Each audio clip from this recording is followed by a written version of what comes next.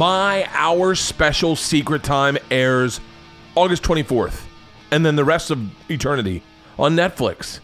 Check it out. Tell your friends. Word of mouth really helps with stuff like this. You guys know that with us podcasters, that the way you discover a new podcast, the way I've kind of tried to share great podcasts that my friends do, word of mouth just turns you on to something cool.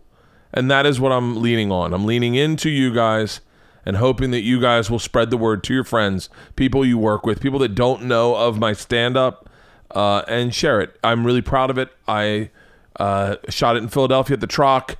We used one entire show, The Late Show, and I think it's my best work I've ever done. And I, in all honesty, I'm in love with stand-up again. And so thank you everyone for listening to my podcast. Thank you everyone for coming to my live shows. What is this, a fucking swan song? No. Check out my special, Secret Time, on Netflix. Let's start the podcast, everyone. It's a great podcast. Did I not start with brand new podcast? Brand new podcast, everybody. I'm here with my know-nothing wife, Leanne, who I love dearly. I'm sorry that I don't read a ton of comments on Instagram or on Twitter, or I don't reply to DMs. I just don't. I'm sorry. That's okay. He doesn't reply to anybody in like real life either. I don't. So yeah. For the record, I missed a meeting with this guy today. That you'll hear this on the podcast. I think his name's Kevin Eaton. I think that's right. Yeah, and I'm bummed out because he worked on my favorite TV show. Well, but we're gonna have a meeting again. I'm gonna email him right now, and hopefully we'll meet up. So you'll hear it on the podcast. At the very end of the podcast, I get a phone call from my manager going, "How far out are you?" And so, Kevin, if you're listening to this is exactly where I was. I was sitting doing a podcast with Jim Florentine. This is a fun podcast. I've been wanting to do a podcast with Jim Florentine for a very long time. Why? And there's a lot I didn't know about Jim. Jim's someone that when I started was kind of doing the road more than LA or than New York, than doing the city. He was out doing the road, and I learned a lot about that time in his life. We learned how him and Jim Norton meet Dice for the first time in this podcast. He talks about the death and the suicide of one of his ex-girlfriends, the breakup of his wife, which is Jim's a really fascinating guy, and he's an open book. He comes from the same school of thought that I come from, is if you got nothing interesting to say, tell the truth. So he's an open book, and he's had a fascinating career. And I've known Jim, but I haven't known enough of him. And I will say that at one point, even Halston was like, I forgot he did special ed on Crank Yankers. He's a great guy. He's Jim, which is my claim to fame with Jim. And we'll share this. And there's a very little funny side story to this. Jim ran the half marathon with me in St. Petersburg. Yeah. He was doing Cowhead Radio, and I said, come on, do it with me. He was like, I don't run. And I said, that doesn't matter. You don't need to run. And Galvin's like, yeah, we'll walk a majority of it. And he won his age group. He won his age group? Well, you got to hear the story. It's a really hilarious fucking story. That's amazing. It is a fucking hilarious goddamn story. Is he the only person in his age group? Hilarious. No. You got to hear the podcast. It's a great podcast. I'm so glad. We ended up doing, I think, 2 hours plus. And so that is, dear Kevin, that is why if you are listening to this, I apologize, man. I got my times fucked up. Who's Kevin? Kevin's Kevin. That's the right. Meeting I Sorry, I was being very know-nothing. But yeah. Oh, triathlon was awesome. Triathlon was awesome. I don't really talk about it on this podcast, but for those of you wondering, I'll cover it on Open Tabs this week. But if you don't catch Open Tabs and you're listening to this, it was an amazing experience. I almost died. It was an amazing experience. I think almost died may be a relative term. If they are listening to this podcast and they believe that I actually almost died, then they don't listen to this podcast. It's their first time listening. Okay, good. They know me very well. I just know nothing. I'm a know nothing. I had a great time, and I'm going to do more of that. And I am on my new challenge. I will share with you what my new challenge is soon, but I need to get it started. What's your new challenge? I can't tell you. Only drink on the weekends? Well, first of all, how much have I been drinking lately? Not nearly, hardly any. Yeah. How many? I've drank once in the past 8 days. Saturday. Yeah, Saturday after the triathlon, I had some cocktails. Yeah. I didn't know if you were adopting your friend Sandy's new drinking policy. I'm not drinking during this week, I'll tell you that. I'll probably drink maybe Thursday night. Maybe. I don't know. I probably won't drink Saturday night. I won't do press I don't know. I don't really have you know me. I don't have an impulse to drink right now. Yeah. I have an impulse to eat. And I'm curtailing that. Yeah. I've been doing really good on my diet. Thank you, Cynthia. Yeah. But yeah. Life's good, everybody. Check out the special. The special's really good. I'm really proud of it. So myself. And I know I shouldn't be promoting it yet because it's not airing, but I can't help but talk about it. You know me. It's right around the corner. It's like 10 days away. Yeah, next week, big week of podcasting. Yes, I'm doing all your favorite podcasts. That's all I'll say. So see me on the podcast next week. And we got new Something's Burning coming out. That's it. Just catching up. Yep. This is my favorite part of a podcast is when the guy just, kind of lingers. Yeah. I always wished I would be this confident podcasting that I didn't have to worry about what I was saying and I could just talk. Yeah. I'm in a good place. Not entirely, but... Yeah. Not entirely. Do you want to go to Paris? I told you I would go to Paris. when the special airs, I'm doing my Dave Chappelle Runaway. I'm going to disappear. No, you are not. Yep. You're performing when it airs. The next week. The next week you're performing too. You give me a fucking second, I do my Dave Chappelle Runaway. Okay, well, it's probably at least 2 weeks after. I'll do it. Because you already booked for that week and the following weekend, so... This podcast is brought to you by Blue Apron. I absolutely love Blue Apron. Our family loves Blue Apron. If you are listening to this podcast for the first time, oh my God, are you in for an earful about Blue Apron? Blue Apron's mission is to make amazing home cooking accessible to everyone. They do this by delivering the most fresh ingredients to your front door. Ingredients to a meal that a chef has figured out and told you how to cook. Directions. And then you cook them. They're fucking amazing. Their goal is to make... I think their goal simply should be get families together to cook together and eat together. Because that is what our families did. We had... what were the Asian noodles we had the other day? It was just chicken lo mein is what it was called. It was phenomenal. It was really good. It was really light, and it was a great meal. It was a little bit of a peanut hint, but not entirely overwhelming. No, there were no peanuts in it. Well, it's tahini sauce. Yeah, tahini sauce. Some tahini. Tonight I'm making a sirloin with cheesy sweet potatoes, sweet potato mash, and some roasted vegetables. I am excited about that one. They're quick and easy recipes. Honestly, you can make them in under 45 minutes. They are insanely fucking good. I don't think we've ever had a Blue Apron we disliked. No. I don't think we ever have. You can get on, there's, by the way, I'm not even reading the copy right now. That's how well I know it. There's 3 different meal plans. You can get the 2-person meal plan, which delivers 2 meals to your house, choice of I think 4 or 8, and then out of 8, or you can get the 4-person meal plan. That's what we have. And then they also have a wine meal plan where you can get like bottles of wine delivered to your house. I'm telling you, if you've never heard of Blue Apron, try them out. Let's see what they got on this. This is a really light read they gave us. Yeah. Chefs design recipes and exciting partnerships with Bob's Burgers. Yeah. What? Next week we get Bob's Burgers. Are you shitting me? Nope. Dude, anytime Blue Apron makes a burger, it's fucking through the roof. The burgers are ridiculous. It makes you look, makes your burgers look like shit because they don't go like mayonnaise, mustard, ketchup, pickles. It's always like Tillamook white cheddar. Yeah. It's really good, their burgers. And they have like chicken burgers, pork burgers, hamburgers, turkey burgers. Is really great. So check out this week's menu and get your first 3 meals for free at blueapron.com/Bertcast. That's blueapron.com/Bertcast to get your first 3 meals for free. Blue Apron, a better way to cook and not let your daughters turn into whores. I sometimes look at other parents and I see their daughters and I go, I bet they don't do Blue Apron. I wonder if they even eat dinner together.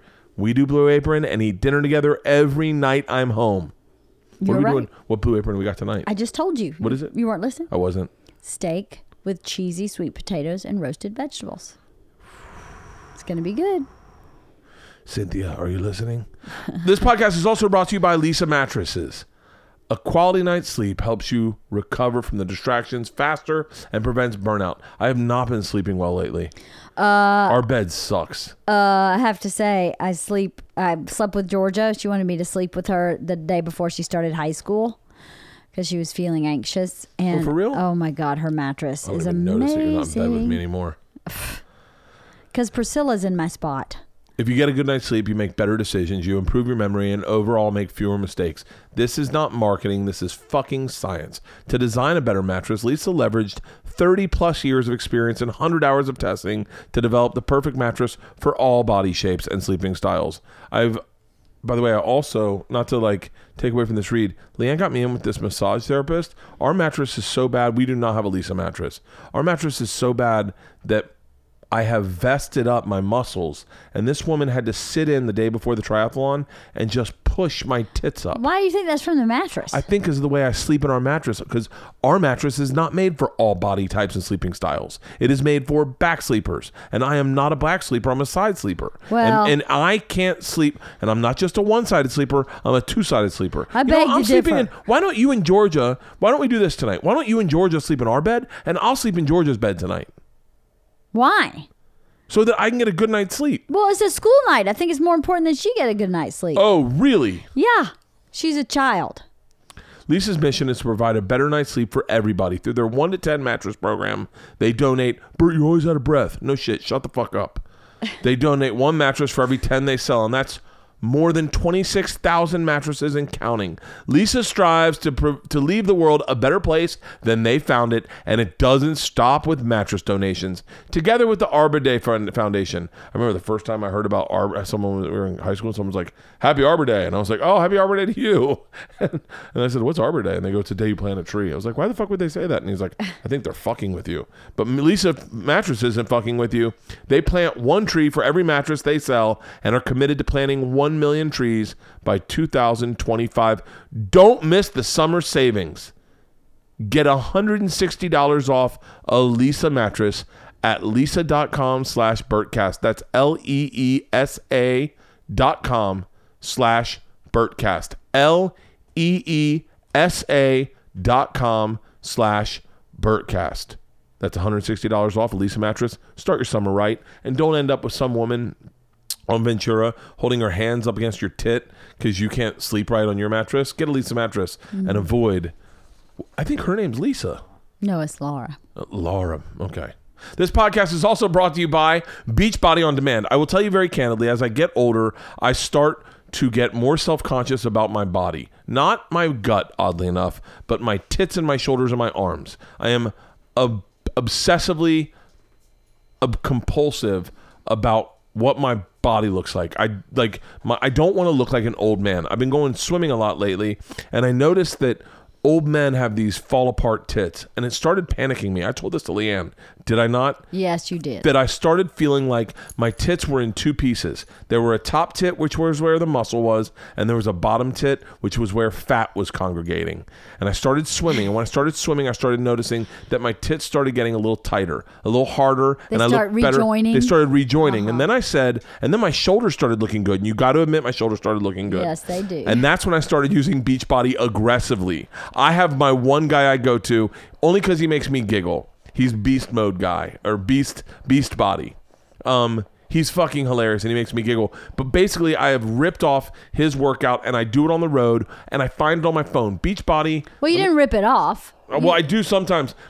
Sometimes if I can't get a Priscilla. She's sniffing the mic. You want to hear? Beachbody On Demand is an easy-to-use streaming service that gives you instant access to a wide variety of super effective workouts you can do from the comfort of your living room 24/7. I do it on the road. I can get it on my phone, and then I have wireless headsets, so I can set my phone up. I can do the workout. I don't even have to be looking at the phone. I've had my phone in my pocket at times and just done it listening to it. This is all the great workout programs. By the way, I have an insider track on what Beachbody's doing. I'm not going to share that with you, but I have a feeling big things are to come from Beachbody. You think so? I know so. Oh, really? And I know, and I hope I'm involved with it. That's all I'll say, because it's right up my alley about what I like to do. Yeah, totally. I'm not going to share too much, but I'll tell you, I'm fucking excited for where this company's going. Behind the companies like P90X, Insanity, 21 Day Fix, T25, Brazilian Butt Lift. I wish that they do a Brazilian tit lift. Payo, Hip Hop Abs, 3-week yoga retreat, and more. The best trainers. You get Sean T, Charlene Johnson, Tony Horton, Autumn Calabrese, And the workouts are fucking for everyone. They're all fitness levels, all types, from bodybuilding to weight training to cardio to yoga, even dance workouts. You can do it whenever you have time. You don't have to worry about when they tell you to work out, like you have a sign up for a class. You can do 10 minutes, you can do 30 minutes. That's a beautiful thing about this app is you can go in and go, I only got 26 minutes. Oh my God, this is a great shoulder and arm workout for 26 minutes. It is a huge community, over 1 million people on Beachbody Demand, and my listeners can get it absolutely free. Holy shit. Did you say free, Bert? I said fucking free. Did you hear me? No, I think I heard you, but there's someone talking over in the side train car, and I thought you said free. Free, motherfuckers. Free. Do you like this energy I'm bringing? So awesome. I feel like this is 1980s infomercial. Yeah. I take my glasses off because I get excited, and then I realize I can't read anything. Yeah. Leanne did the 21-day fix, and she started it again. Yep. Because started she gained it yesterday. All her weight back. I did not gain all my weight and back. More. She gained more. No, I did not. It looks gross. It looks fucking disgusting. That's she not is true. the rock and I am the wave. Yes. So did you start 21-day fix? Yeah, I did. I started it yesterday. How much did you lose the first time you did 21-day fix? I lost 12 pounds. And how much did you gain back?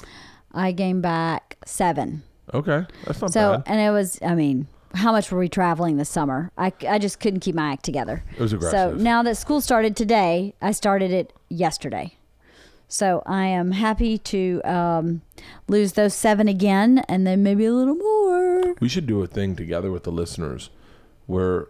A challenge. If there's any women that want to do 21-day fix aliside with Leanne, you started what, yesterday? Uh-huh. I started yesterday. Well, that's what I did in my podcast. Is I did we podcasted about it every day. Every week, once a week for the 3 weeks. It's really easy. Maybe I'll do one workout.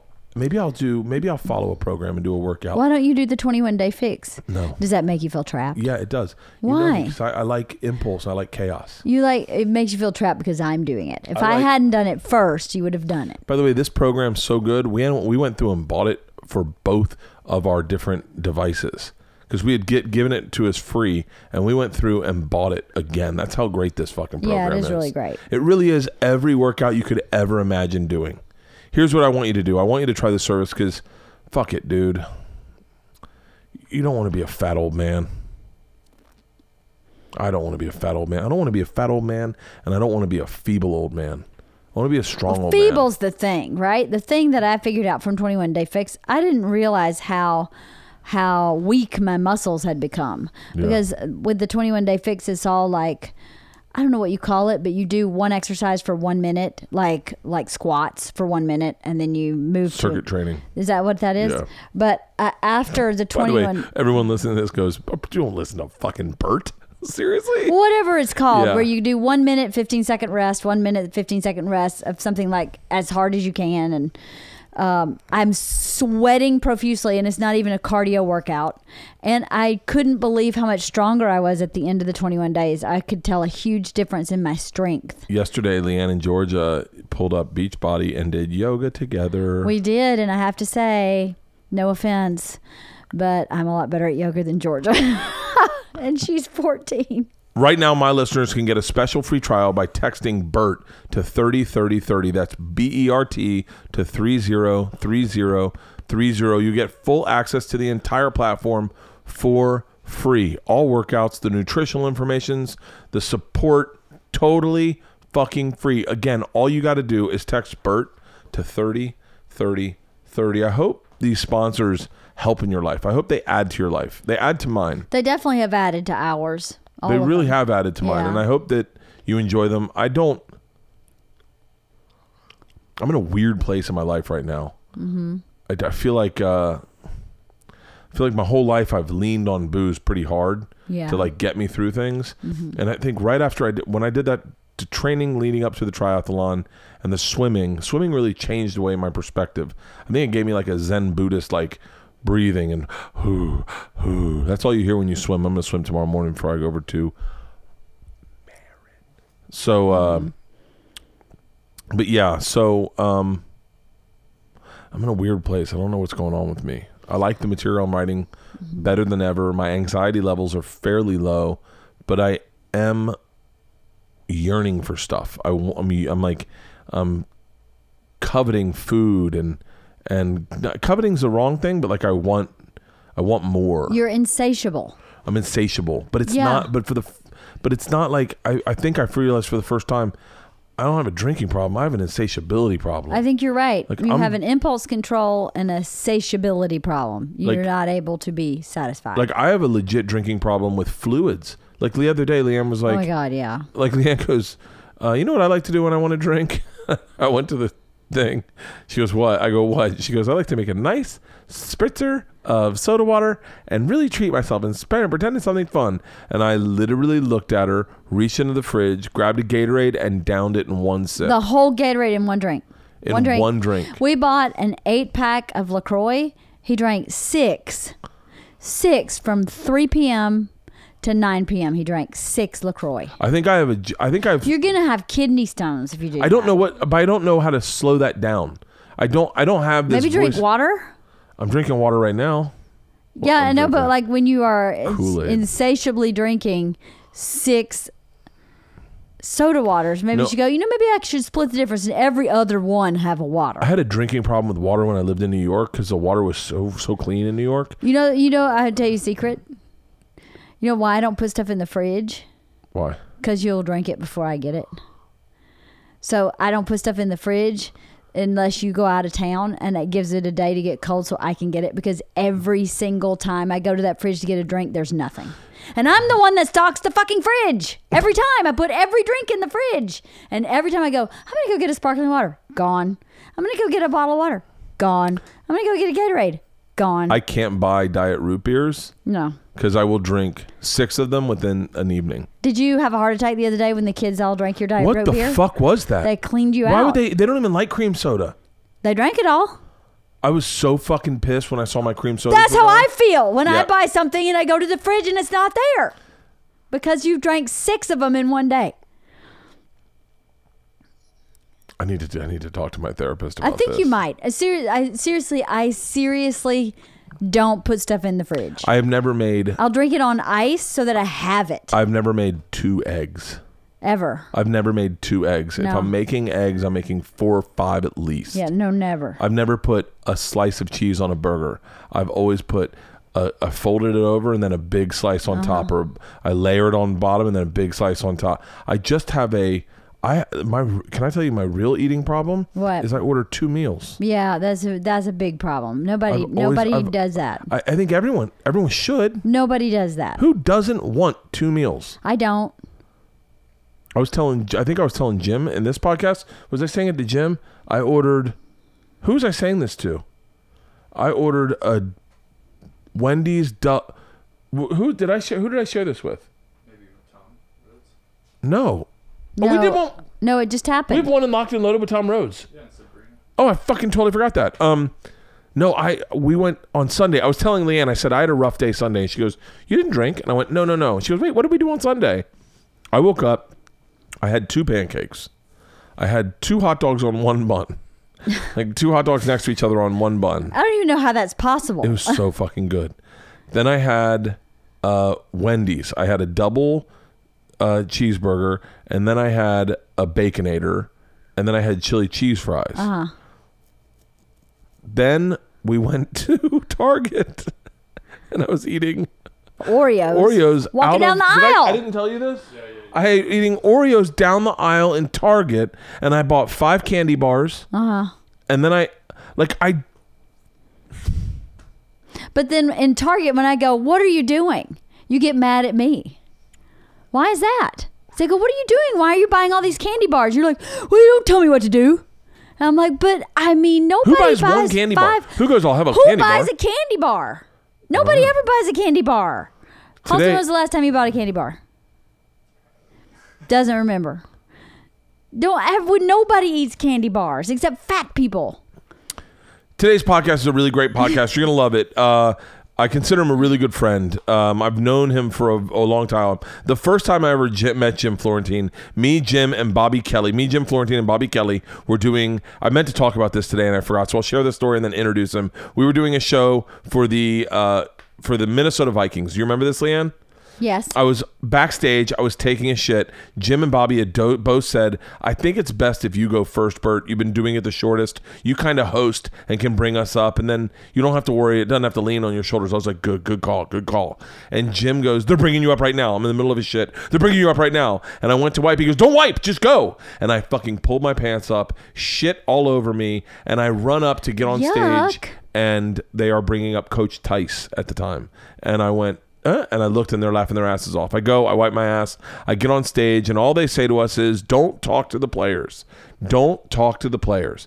And the big purple guy, he's just wearing a purple suit, but he was our announcer. He's like, who's ready for some comedy? There's 1,300 people there. A player is at each table, and there are boosters at every table. And Jim and Bobby are like, this is going to be fucking good. And he's like, I can't hear you. Who's ready for some comedy? And they go fucking nuts. And he's like, all right, before we start the show, I'm going to dismiss all the players. And if you want to get autographs, they're going to be in the lobby. You can line up and get autographs with every one of your favorite players. Put your hands together for Bert Kreischer. Oh, shut up. The second I come on stage, 1,300 people walk out of a room, leave. Right. And I start fucking going, where's Randy Moss? Oh, how the first funny. thing, and I can hear Jim and Bobby laughing hysterically behind the curtain. And then by the time they both went up, the crowd kind of settled, but it was amazing. This is an amazing podcast. You're going to absolutely love it. I apologize if the reads went too long today, but you know I love you. And I apologize. I just want you to have a good time. I know you're going to love this podcast. Ladies and gentlemen, today's Bertcast, stand-up comedian, Jim Florentine.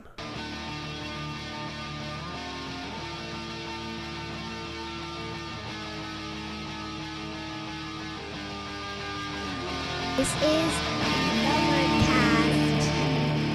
Yeah, I just got done having lunch with Bill and Al. Oh, you did? Yeah.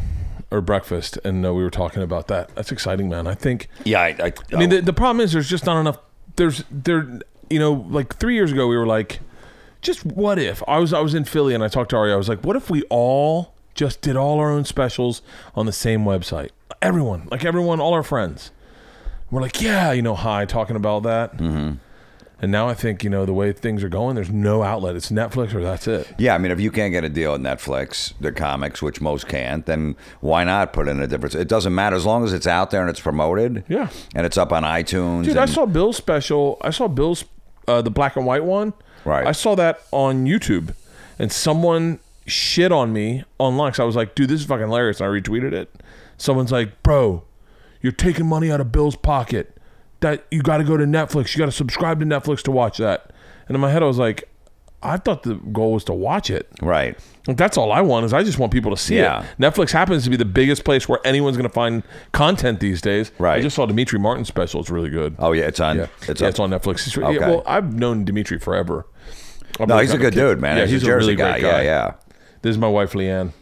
Yeah, I don't know. We never met before. How are you? So sorry, I was on the phone call. Nice to meet you. Nice to meet you. Yeah. Great voice. Jim ran the half marathon with me. Oh, really? Yeah. I made half. I made half and a half. But I've never ran a marathon before. I didn't train for it, and I bought all new clothes and new sneakers. And I guess. Are you going to hang out for a second, or are you going back in?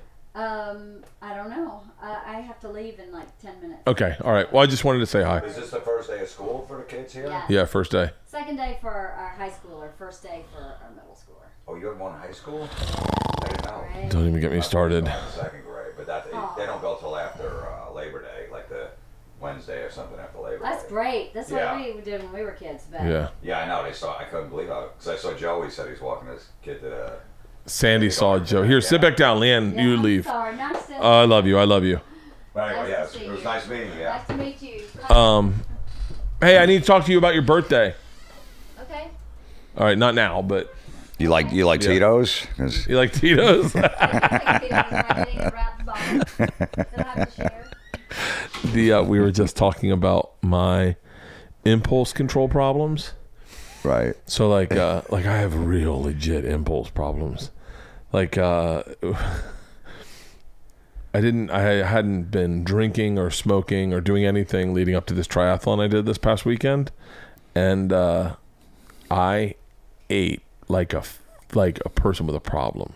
Like we were in Target and I opened a thing of Oreos and just started eating Oreos, and I ate half a thing of Oreos walking through Target. and Leanne's watching me. She's like, "What's wrong with you?" We went to Wendy's for the girls, and I got a Baconator and a double cheeseburger, and I ate both of them. I couldn't stop fucking eating. She was like, "What is wrong?" I couldn't reel it back. And so now I'm not drinking and dieting, and I feel like a fucking 8th grade girl with fucking eating disorder. It's fucking terrifying. Well, yeah, I mean, I do that too with drinking. Like, I won't drink for a while. I'm not a big drinker, but then I know when I got something big coming up, I indulge. Really? Whatever it is, yeah. Sometimes I'll go on like a juice fast for like 5 days. Yeah. And then when I'm off it, you know, you're supposed to like ease back into food and all that stuff. I'm just full on, just because you miss it. How come you never got bit by the alcoholic bug? Because whenever I drank, I always wanted to drink to get a buzz on so I could talk to girls. Yeah. That was my motivation because I was always shy. I couldn't talk to them sober, so if I had a couple of drinks in me, it would loosen me up. Really? And I never wanted to get too drunk because then I couldn't hook up with them. So was your addiction girls then? Yeah, it was definitely chicks, yeah. See, I wish I had that one. I never had that one. Like, and almost. But that leads to other problems too. You know what I mean? That leads to 6, 7 in the morning trying to come on. We're doing everything you can to try to get in their pants. So then, what's your lowest you've been with girls? Like I'll tell you my lowest with alcohol. This is the lowest I've ever been with alcohol. Where I was like, bro, what the fuck are you doing? I was getting on a flight from Utah to Vegas to jump off the stratosphere, and I had been on a world's biggest slingshot the day before, and I had to get up at like 5 so that I could fly to jump off to do an interview that day. And I woke up and I had these IPAs from Utah, these high, and I was in the shower drinking IPAs so I could get on my flight. And I threw up IPA in the shower at like 5 in the morning, and I just was like, "What the fuck, bro?" I was like, "You need to get into like this is bad." Like that's where I was like, if anyone saw you right now, they'd cry for you. What's your lowest with girls where you're like, "Oh fuck"? There's been a bunch because you'll just pick up some strange girl. This is a long time ago, and then I just as soon as I come, I'm like, okay, now I got to leave or you got to leave. This is over. Like, and then I'm like, shit, how am I gonna get out of this now? It's like, and I'm like, what? And then because you don't want the girl to stay over because you don't trust her. I've had guys get rolled before. They pass out and they steal everything, and you never hear from them again. You don't even know their name. Really? Oh yeah. So you've had sex with girls that you didn't really know their names? No, I didn't even know. I at the end, I'm like, "What's your name again?" I want to, whether put it in my phone. I go, "How do you spell it?" I always do that. I go, "How do you spell it?" And one girl's like Mary. Yeah, so I'll go, "No, it's just because I got a friend that spells it a different way." Yeah.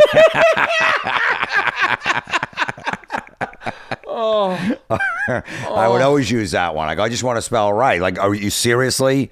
Susan, Susan. I'm like, I just didn't know. I go, everyone spells it a weird way. You never know it was spelled like that. So funny.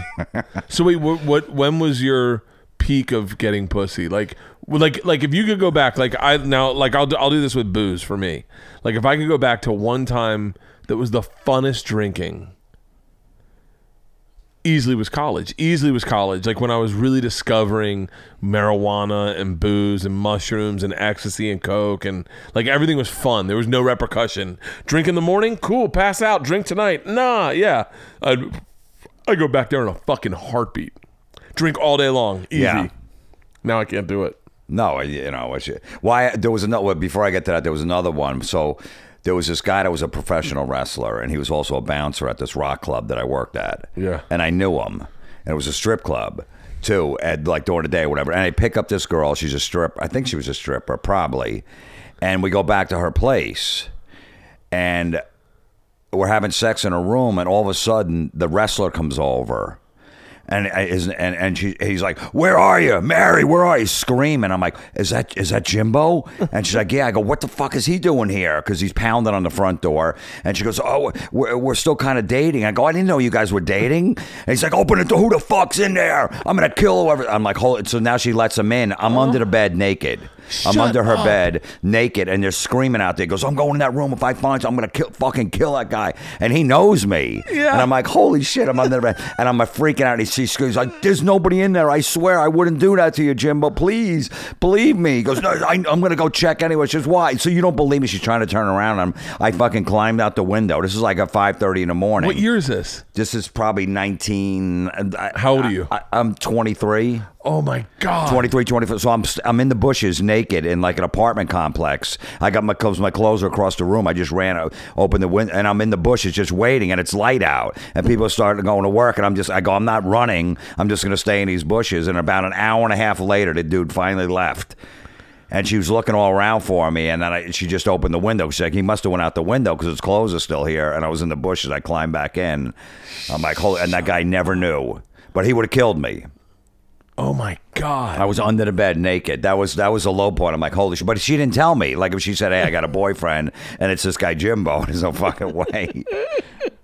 But no, look, getting back to it. So probably like the late 80s, I was a rock DJ. I was working like a heavy metal club. I was also working at a strip club as a DJ. And it was like, everyone had the long hair. It was Bon Jovi. I grew up in the next town from Bon Jovi. Beautiful long hair. Oh yeah, I looked like David Coverdale, Robert Plant, whatever. Bon Jovi. Yeah, I had the long curly hair, blonde hair down to my shoulders, and and girls were totally into that. So like hairdressers and strippers. Were totally into that look. And it was like that rock scene where all the 80s metal bands, you look like one of those dudes, you were getting laid. I still lived at home. I had no money. Yeah. They didn't even care. So that you just cleaned up in that era. Before that, I was shy. I remember all my friends were in bands. And they're like, my friend's like, dude, he goes, you got short hair and a bad mustache. He goes, you got to get rid of that. You're never going to get laid. Yeah. Look at you. He says, grow your hair long. And all my friends had long hair, and I just grew it. And all of a sudden, it was like, holy shit. Really? It was insane. So wait, what kind of kid were you? Like when because I feel like, here's what's crazy is like, I feel like I know, like every comic I kind of know. Like I know, like Bobby, like I know what kind of kid he was because you'd hear stories, but I never knew what kind of kid you were. Like, and I knew you were really good friends with Jim, but that was early in comedy. Yeah. And I can picture that trajectory. I can picture you and Jim at like, what did you start? Did you start at like 20? No, I started like 24. 24? How old was Jim when he started? Like he was young. He was probably 20, 19 or 20. I can imagine you guys as roommates. I remember you when I first started in like 99. I think I started 98, 99. But what were you like as like a child? Do you have brothers and sisters? There's 7 of us. Catholic. Are you fucking serious? Yeah, 7 of us. Catholic. I had no clue. Catholic family. I was a middle child. 4 brothers, 3 sisters in the family. Parents together, married for 35 years or whatever. And just a wild man because I was in Catholic schools. I hated it. I wanted to be in public schools. Just being a dick. Were your brothers and sisters funny? Was your family funny? Yeah, everyone. Pretty much everyone. Because you're one of the. You're like a. I would say that there's more than 2 types of comedians, but there's comedians who have to look cool, and then there are comedians who like to giggle. Like comedians who got into it because they like to laugh. Right. And I always thought you and Jim are like prankster comics. Like I remember one time you and Jim were sitting at the cellar by the bar. You were standing by the bar at the cellar, I think, when I was young. And I said to both you guys, I go, hey, Jim, knowing both your names were Jim, but I go, hey Jim, what's the bartender's name? And you went, oh, it's Ricky. And I went, oh, okay. I go, hey Ricky, and the guy didn't do anything. I go, Ricky, and Norton goes louder. I go, Ricky, and he goes, it's not Ricky. And I went, and you guys are dying laughing, and I went, oh, that's kind of comic I am. I like fun. We've been using that one for years. Always give the wrong. Where's the bathroom? Well, yeah, where's the bathroom? It's right out there to the left, right by the kitchen. You just send somebody the wrong way every time. I remember my ex-father-in-law.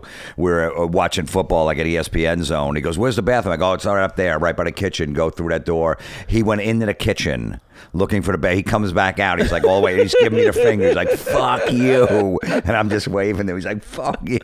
One of my favorite one of those, because that's my personality. Like when you guys did that to me, I giggled so hard, and I went, I'm definitely using that. One of my favorite ones ever. And I got to give credit to the guy who did it first. It's this guy, Chris Quinn. We're all in Key West. I do this every single time it happens. We're in Key West. We're on a booze cruise, and everyone's on one side of the boat watching the sunset.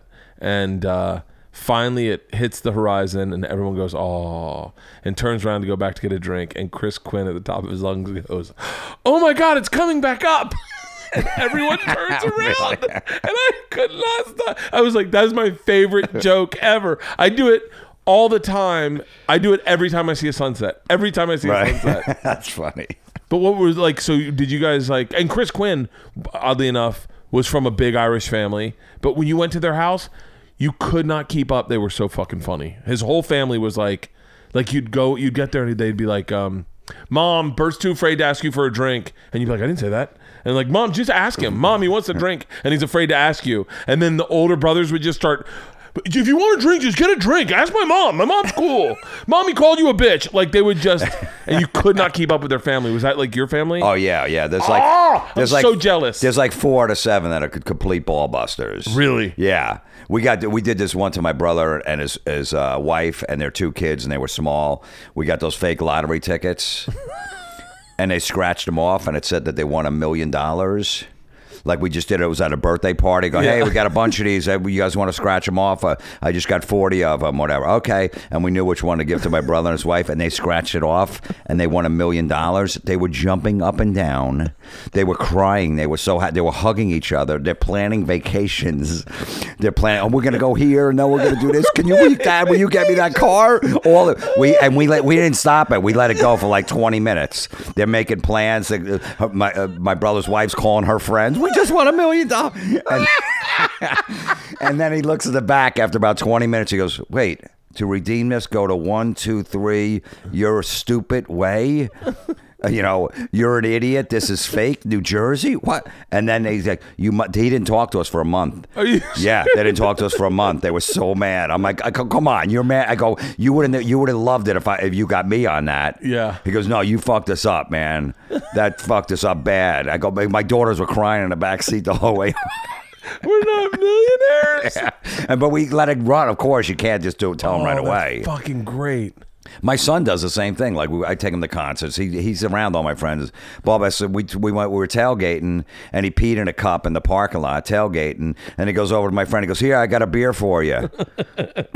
Here, and the guy's like, "Wait, no, I'm not." He goes, "You drink it first," and he pretends like he drinks it. Oh, it's pretty good. Here, he's already into doing it. How do you measure?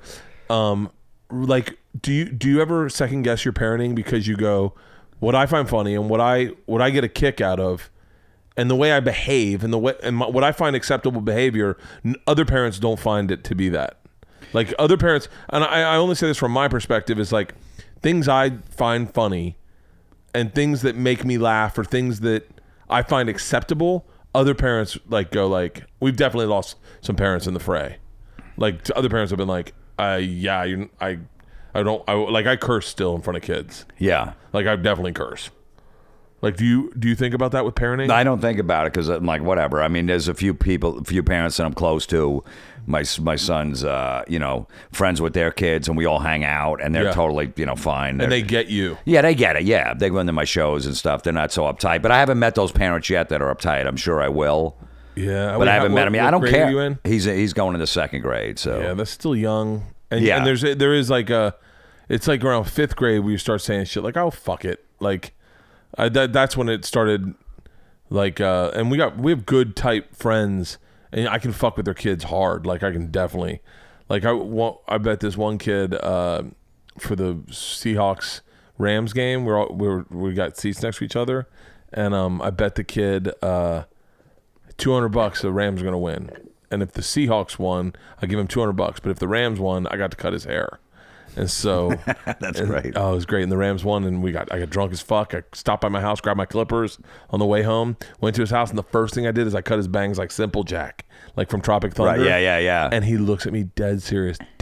He's 10 years old, and he goes, "Does it look cool?" And I went, "You thought I wanted to cut your hair? You thought I wanted? Oh, you fucking idiot!" And it was like, but like, you got to have cool parents to hang around like with that, Yeah, no, you just weed them out. It's almost like the comics on the comic scene. You know which ones you want to hang with and which ones you can't. So you just kind of weed those people out. Just go, okay, I'll keep them at a distance. Yeah, those parents, they're not into this or whatever. So I'll just keep. But these other parents I know could take it and ball bust or whatever we're doing. They'll be fine. How old were you when you lost your virginity? I was a month away from I was 18. For real? I was out of high school. Really? Yeah. I was a super shy kid. Like I grew up like in Catholic where I was just basically don't talk about sex, don't even think about sex. I'm not even gonna. My parents never talked to me about sex, and just don't do it because you're gonna go to hell. Basically, I was in Catholic schools pretty much my whole life. So I was in like wrestling and music. So that was pretty pro wrestling, and music. my older brothers got me into it and stuff. And then we just play sports, football, baseball, the kids in the neighborhood. I lived in a big neighborhood where we all just got together after school. We'd all just hang out and build like tree forts and drink beer. I was smoking pot when I was 12 years old. For real? That was the first time I smoked, yeah. I was drinking beer at 12, smoking cigarettes. Really? Yeah. Wait, how did that get into your life? Was it My older brothers, hanging out with them, they were all, they were 17, so 17, 16, they were all smoking weed and stuff, and I'd hang with them, and they'd just be passing a joint around. I'm like, yeah, don't tell Mom. I go, I'm not gonna, no, please. I'm like, this is fucking great. You're gonna let me? And then I would steal my mom's cigarettes. She had Virginia Slims, those real long ones. Yes, and the skinny ones? Yeah, the skinny I loved ones. smoking those. Those were amazing, but I had to make sure that I couldn't have them out in the open because they'd be like, what are you, queer? You fag, you homo, you get called every name. So I'd keep them in my sock. I'd keep my sock in the bar, and then I would take one out when I was in the bar, and I would just start smoking. My friends go, where'd you get that? I got some chick. She had an extra cigarette. Whatever, I'll smoke anything. It doesn't matter. I had to hide them. I remember Virginia Slims. I loved my mom. We used to keep them in our hutch. She had a pack of Virginia Slims, and she didn't smoke all that often, but they were there. Right. I went through that whole pack. I had to buy another pack and then dip into that one to replace the one. Right, yeah. Oh. Well, she would have cartons in the house, so I would just steal a pack. real? And they were the soft ones, too, the soft pack, so. Does your mom still smoke? No, she smoked for, 40 years. Really? Yeah. And when did you quit? I quit about like 23, 24. I quit smoking pot when I was 17. I smoked from like 12 to 17. Really? Yeah, and I was just getting me paranoid, tired, and that was it. So really, I got a little buzz, and so I just stopped that. And then smoking cigarettes like 23, 24, it just wasn't. I would only smoke when I would drink. I would never wake up in the morning and smoke a cigarette. As long as you're hanging out the bar, you smoke a cigarette, drink a beer. And so what did you do right before you got into comedy? I was DJing. I had my own DJ business. I was DJing like weddings and parties. Good God. And then I was DJing like a rock club. But I had my own business. I worked with this other company, and then I had my own business. I just lug records there and just play them, get like $400. Yeah, I had records. Yeah, this was like, shit. Yeah, I guess it was 87, 88, 89. There was no CDs. There was no computers. CDs. I had to bring crates of records, like 6 crates. Holy shit! But it wasn't a good because I was in the metal, and I hated playing like Kool and the Gang Celebration and these goofy songs. I remember like that Buster Poindexter song, "Hot, Hot, Hot" was out. Remember that goofy song? Hot, hot, hot. Yeah, that was like a big wedding song at the time. Some dude come over, dude, can you play that hot, hot? I go, no, I'm not playing that. Like, why? It's a wet. I go, no. I got a song. Yeah, exactly. Congratulations to Brandon Billy. I go, that song sucks. I'm not playing it. Go back to your table. What the fuck's wrong with you? You're a grown man. You shouldn't like hot, hot, hot. So what got you? What was the spur that got you into comedy? I was DJing on the radio too. Like this little station, and I was cracking jokes in between the songs. Nothing. I wasn't trying to be like Howard Stern or anything like that. And they were like, dude, you can't do that. You just got to play the music and give the weather and the time, and then just go to the next song. Nobody wants to hear you making jokes. It was whatever was topical. I just would throw a quick one-liner out. I'm like, yeah, but I want to build a following. No, you don't do any of that stuff. And I'm like, this sucks. So I wanted to be a DJ on the radio. Yeah. And then I was just sitting around, and of course, when I saw Dice, do his hours for the Dangerfield special, and then the Dice, the HBO special. Yeah. I saw that Kinnison come along, and he has a rock band. He sang on all these rock dudes because I was more like a rock guy. I was like, fuck, man, they're almost bringing like a rock element to comedy. These guys are like rock stars, Kinnison and Dice. So it still took me about a year or two to get up on stage, the balls, because I wasn't good at public speaking at all. I didn't go in front of, in school, if I had to go in front of the class, I wouldn't even show up for school that day. I took acting class in college. I was always petrified. Really? Sometimes I wouldn't even show up. Yeah, I was super shy.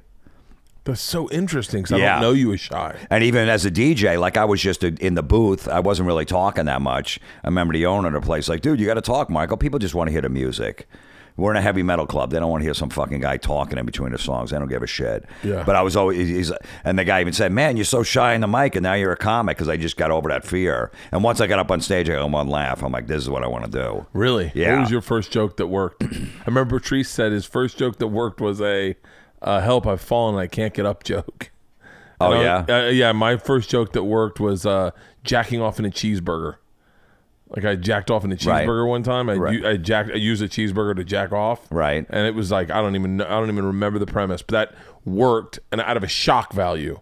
And I was like, all right, we're good. I'm ready to go. I got it. Mine was, I said something about roses. Every time I get a girl roses, it never, it just doesn't work out for me or something like that. I go, you know what? I call it a dozen roses because it doesn't fucking work. That was my joke. That was my joke. Because it doesn't fucking work. I had to throw fucking in there, of course. But I remember when I first started, I had long hair. I would have gone on stage with like a leather jacket. I was like Dice, you know. Yeah. You know, it was dirty. And then I'd realize I got to, you know, this isn't going to work. Wait, so how long from when you started until you met Dice? About 10 years. Really? That's still really young.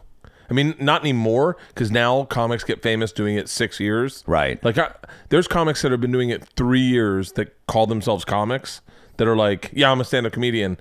At 3 years, I don't know if I would have had the balls to say I'm a stand-up comedian. I would have been like, I do comedy. That's what I would have said. Right. I do comedy, yeah, but now it's like, it seems like success has happened so quickly that like 10 years. I remember hearing Dane said he did it 20 years one time. And I was like, wow, when I do it 20 years, I hope I'm successful. And now 20 years is 10 years to everyone else. Oh, I've been doing it 10 years. That's like 20 years. Yeah, I mean, you're not a real comic till about year 9. Yeah. Is when you really could say you're a solid comic that can headline an A room. I think 10 years is I think 10 years is like you are a competent stand-up comic. Yeah, 9, 10 everyone's years. got a different learning curve. I'm sure Chappelle probably was much more talented at 4 years than the average comic at 10 years. But I think it sways both ways. But I think for the most part, at 10 years. Yeah, somewhere around there. Well, me and Jim got booked on Louis Anderson Comedy Showcase. It was on NBC. And it was on, hold on one second. It was shot on Santa Monica Pier. Yep. Okay, so I remember Jim running that set at the Boston Comedy Club. Really? Yeah, I know, and I remember saying, because I worked the door at that time. That must have been 99, 98. Yeah. And I worked the door, and he said, yeah, I'm doing the Louis Anderson thing. And I said, really? I was just listening. You know, I was just literally the door guy. And he was like, yeah, it shoots on the Santa Monica Pier. And someone's like, I think Bobby or Patrice was like, Santa Monica Pier? Right, well, you going to be outside? And that's a Patrice impression. Right. But like, and then cut to 2 years later, I shot at that same theater for National Lampoon's funny people or something. And I went, oh, this is where he shot that thing. Right, in that same little theater. Yeah, that was good. And that aired on like Friday nights or Saturday nights on NBC. Yeah. So they flew us out to California to do it. Me, Jim Norton, Lenny Marcus, and this guy, Rich Francesi. We're all friends. We were the 4 guys. Rich Francesi, is he the guy that used to say, I'm losing weight by not licking the top of the...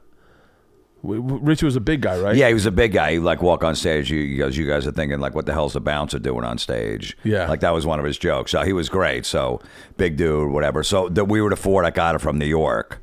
So they flew us out here, and our first day in L.A., me and Norton bonded over Dice and like Black Sabbath. But you guys didn't know each other. You guys knew each other before then.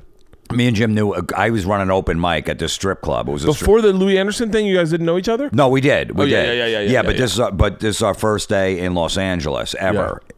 We fly out at like whatever 1999. We'd never been here before, and we're hanging out with this. I forget this female comic that we knew, and she goes, "Hey," she goes, "Dice is at the Comedy Store," and we were somewhere or whatever, and we're like, "Get the fuck out of here!" So we rushed up there. I think we were in rehearsal. We had to rehearse or something for the next night, and we ran to the Comedy Store, and Dice was there, and me and Norton. That's what we bonded over when we met. Yeah. And we're like, holy, he's in the back talking to Rich Voss outside. And we knew Voss from New York. Yeah. And I'm like, all right, we got to get a picture. I'm like, yeah, we got to get a picture. All right, I'm going to try to get in here. Like, all right, we're all nervous. Like, holy shit, there he is. And then when I go, hey, Dice, I go, can I get a picture? He goes, no. No. I go, what do you mean? He goes, no, I'm not taking a picture. Nobody tells me what to do. And then he just starts talking to Voss again. I'm like, fuck. And Norton's like, let's get out of here. He's a dick. I go, no. I go, I'm going to give one more shot. I go, they'd come all this way for him to. I go, Dice. I go, we're comics from New York. Come on, we're big fans. We can't get a picture. He's like, and he's in my face like an inch away. He's like, for like 30 seconds, just staring at him like this guy's going to punch me out. He goes, yeah, you guys are comics from New York? I go, yeah. He goes, yeah, sure, let's take pictures. We did a whole photo shoot. Let's take pictures. Yeah, let's take pictures. No, you do this one this way. And then we told him we were big fans of The Day Till Laughter Died, those records where he bombs. Yeah. We knew every word to every one. He didn't remember saying this stuff. He's laughing. He's like, I said that. I go, yeah. He goes, hey, you guys go on stage tonight. Could you, and do the act for me and my friends. Go up as Jim and Jim. I'll tell the booker, put these guys on for 5 minutes, and you guys get 2 mics and do my jokes. And me and my friends will sit in the back of the room, and we'll be like, I'm like, all right. And we went up there, and within like 10 minutes, he told the guy, put these guys on. They're my friends. Put them on. He's yelling at whoever, I forget who it was.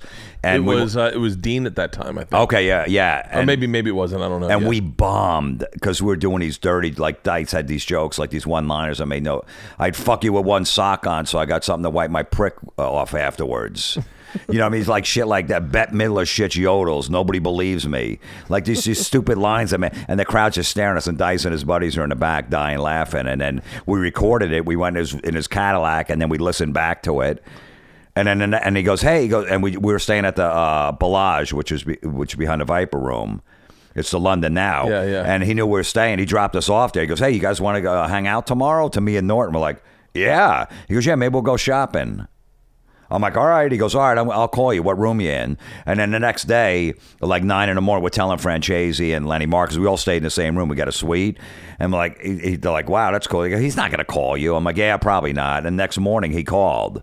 He goes, hey, come on, let's go. We're going to go shopping. And Lenny Marcus is like, hey, do you think I can go? I go, yeah, probably. I go, let's just come out to the car with us. And he comes out, and Dice sees him. He goes, who's that? I go, he's a comic from New York, too. I go, can he come? He goes, no. And Lenny's like, just standing. He goes, no. He goes, you can't come. And I'm like, Dice, come on, he's a fan too. He goes, no. He goes, look, you're a comic. He goes, you can't be funny. Look at you. You're not funny. Get out of here. Go away. Get out of here. And me and Jim went shopping with him and hung out with him for like 6 hours.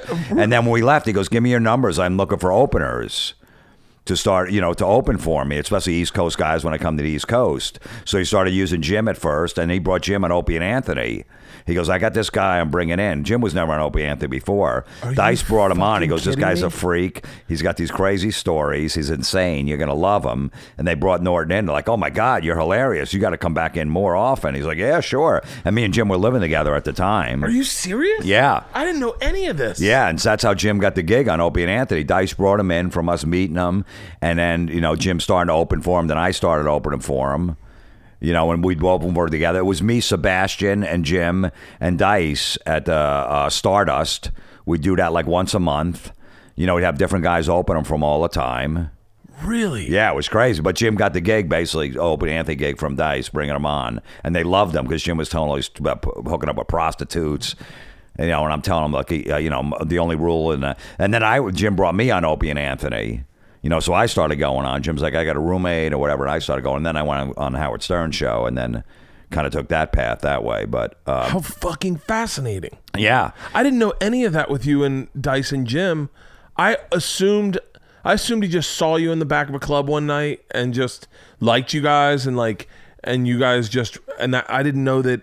That's such a great fucking story. Yeah, and we were just, we couldn't believe when we met him. Like, we're just like, holy shit, that's the guy. Because that's all we talked about when I met Norton about is Dice and like Black Sabbath. And that's how me and Jim bonded. I was doing comedy like 6 months, and I was running an open mic night on like a Monday night, and Jim came by. And he's like, can I go on stage? He used to come see me at this little club, and he would sit right in the front. I'm like, this kid's a fucking weirdo. He'd sit there by himself. I'm like, dude, do you have any friends? And he was shy and quiet, and he was doing these jokes about like raping his grandmother in church. I'm like, I like this guy. This guy's sick. And he would come around, and that's how we became friends. And then these other headliners would start bringing me and Jim out, because I'd book like one headliner on the show each week and pay him $100, and the rest of it was open mic. And the headline, so Rich Foss, Bob Levy, guys who've been around a long time would come in there, and then they took a liking to me and Jim. Really? So they would take us on the road to open for them. We had like 10 minutes or whatever, but we were just fucking creeps. How fucking great. Yeah, and Bob Levy had a huge alcohol problem.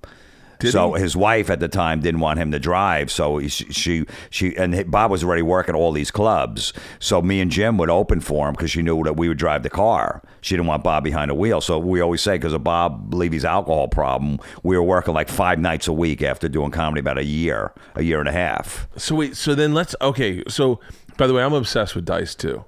Like I'm obsessed. I remember the first time I met him, just being like I couldn't get past. I to this day, I can't get past. I don't know if he's fucking with me or not. Like, do you ever hear the interview he did on Opie and Anthony of like with Judd Apatow? Yeah. And he just walks in and he's like, hey, he's in my seat. and he doesn't know who Judd Apatow is. And he just is fucking, I just, like, there's a part of Dice where I just go, it's like the ultimate troll. Like the ultimate fuck with you. The ultimate comic. Like, it's just fucking around nonstop. He was in the back of the store one time and he was telling a story to, I'm gonna punch this up the way I do. I speak in hyperbole. I make things bigger than they were, but I'm not joking when I say this. Louis Anderson, Chris Rock, Roseanne Barr, and one other person.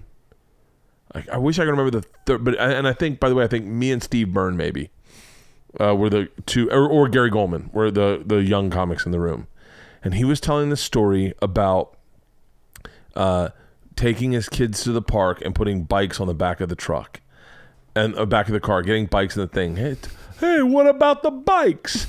And we were howling laughing, and he was not trying to be funny. He was definitely not trying to be funny. He was just telling a story about how the kids wanted the bikes. He gets the bikes to the park, and then they play on another ride, and now his shins are all banged up. What about the bikes?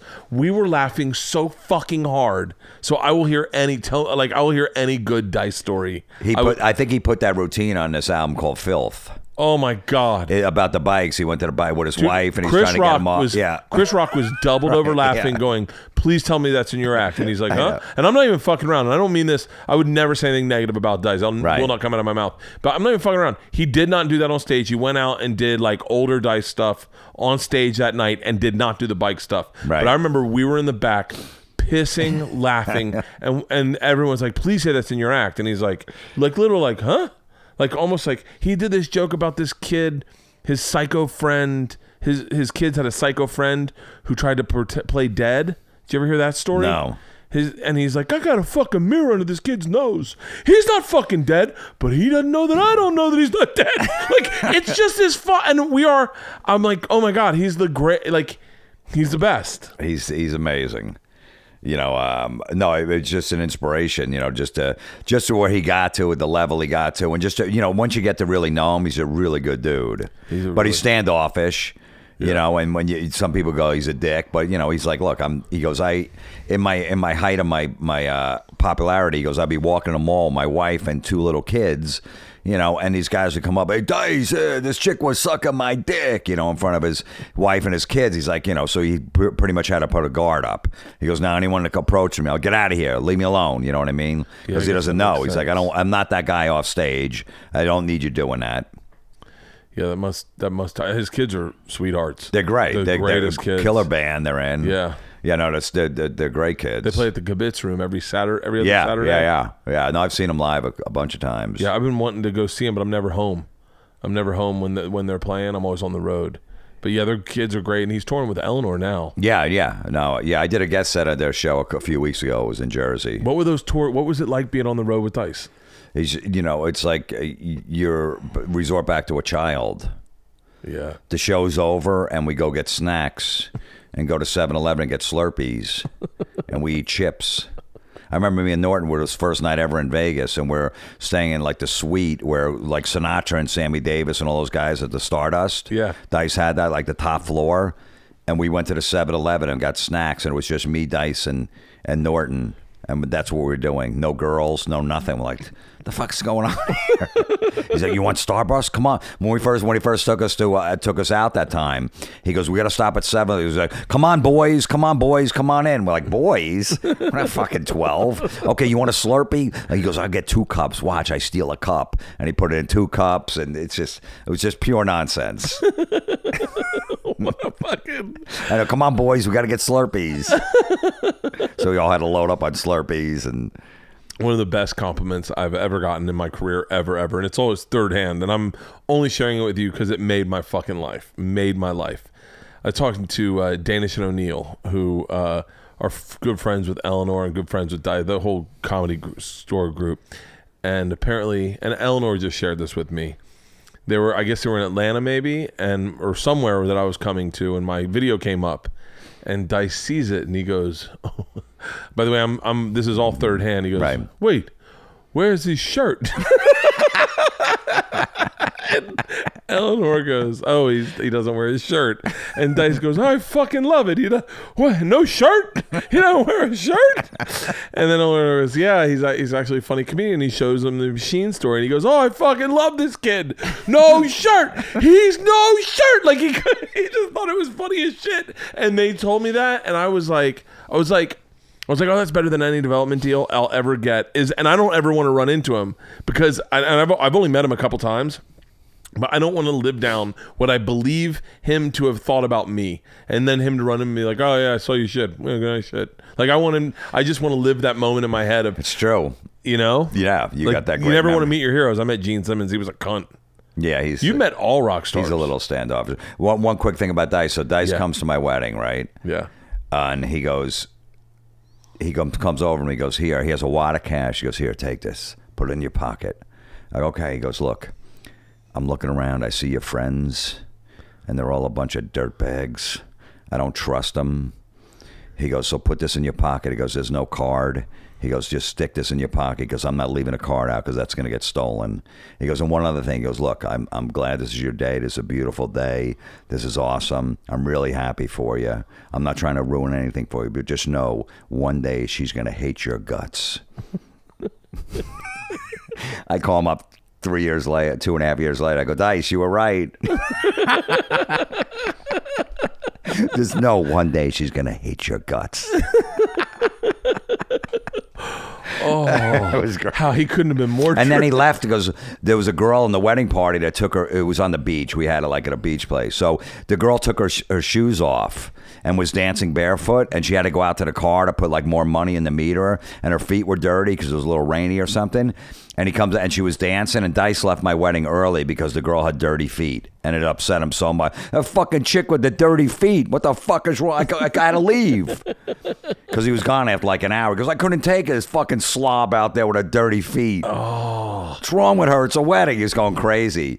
So he's still to this day that chick. He was going to put it on one of his albums, the chick with the dirty feet. Have you talked to him about Sebastian? Are they cool now?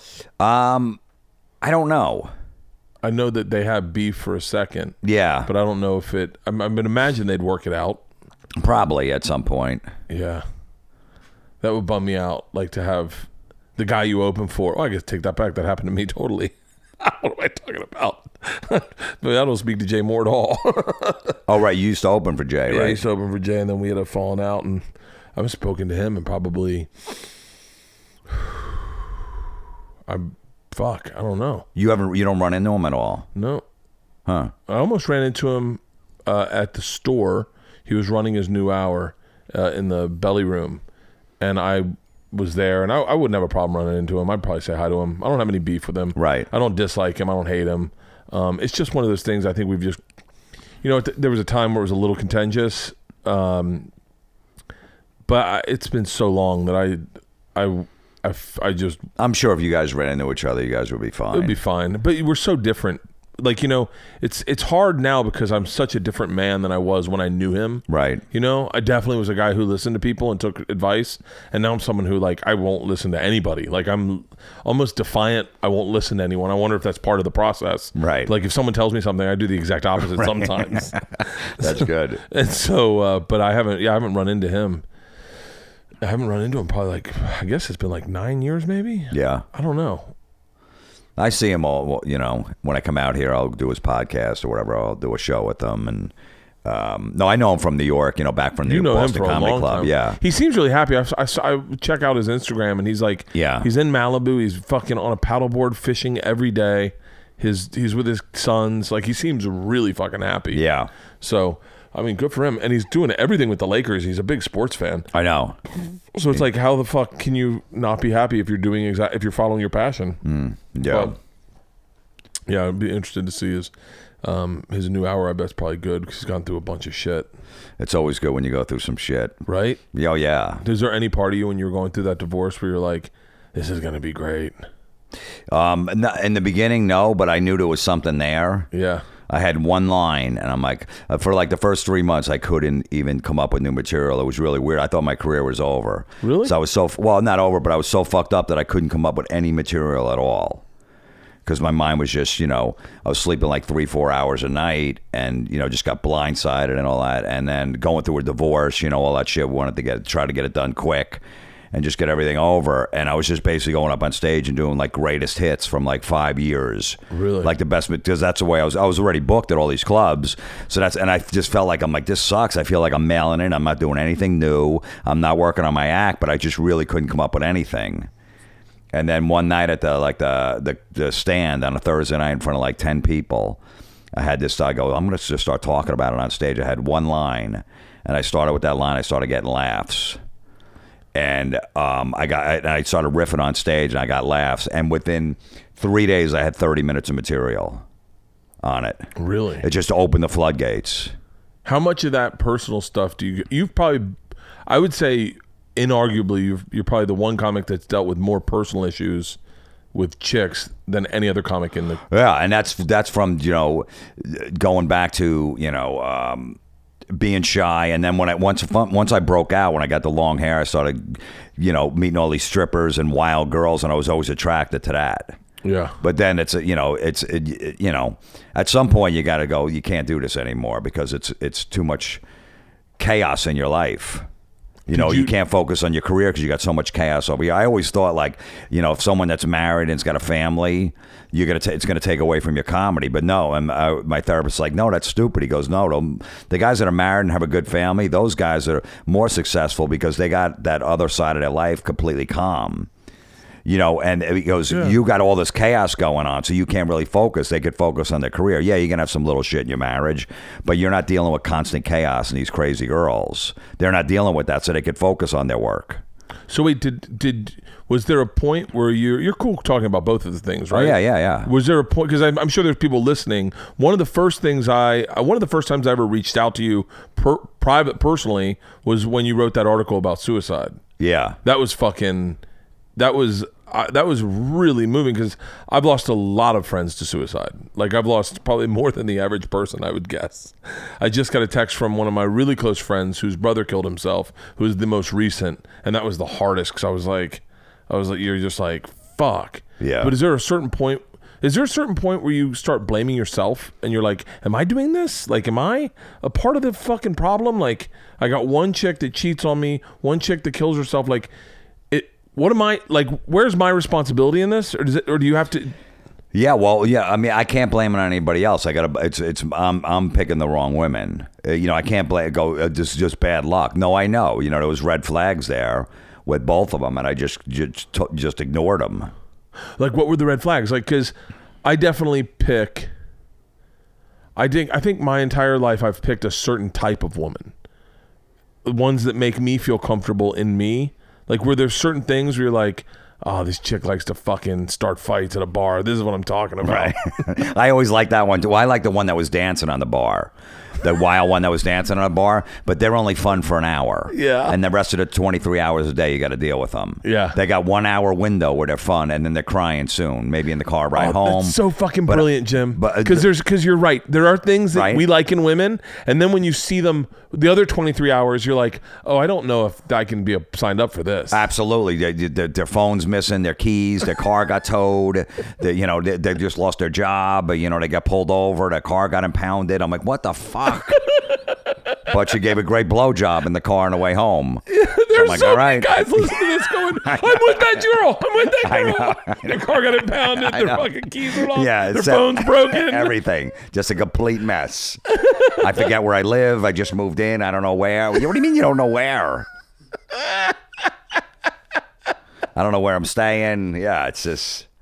But that 1 hour is phenomenal. And I was always attracted to that crazy one. Yeah. But that comes with a lot of problems. Yeah.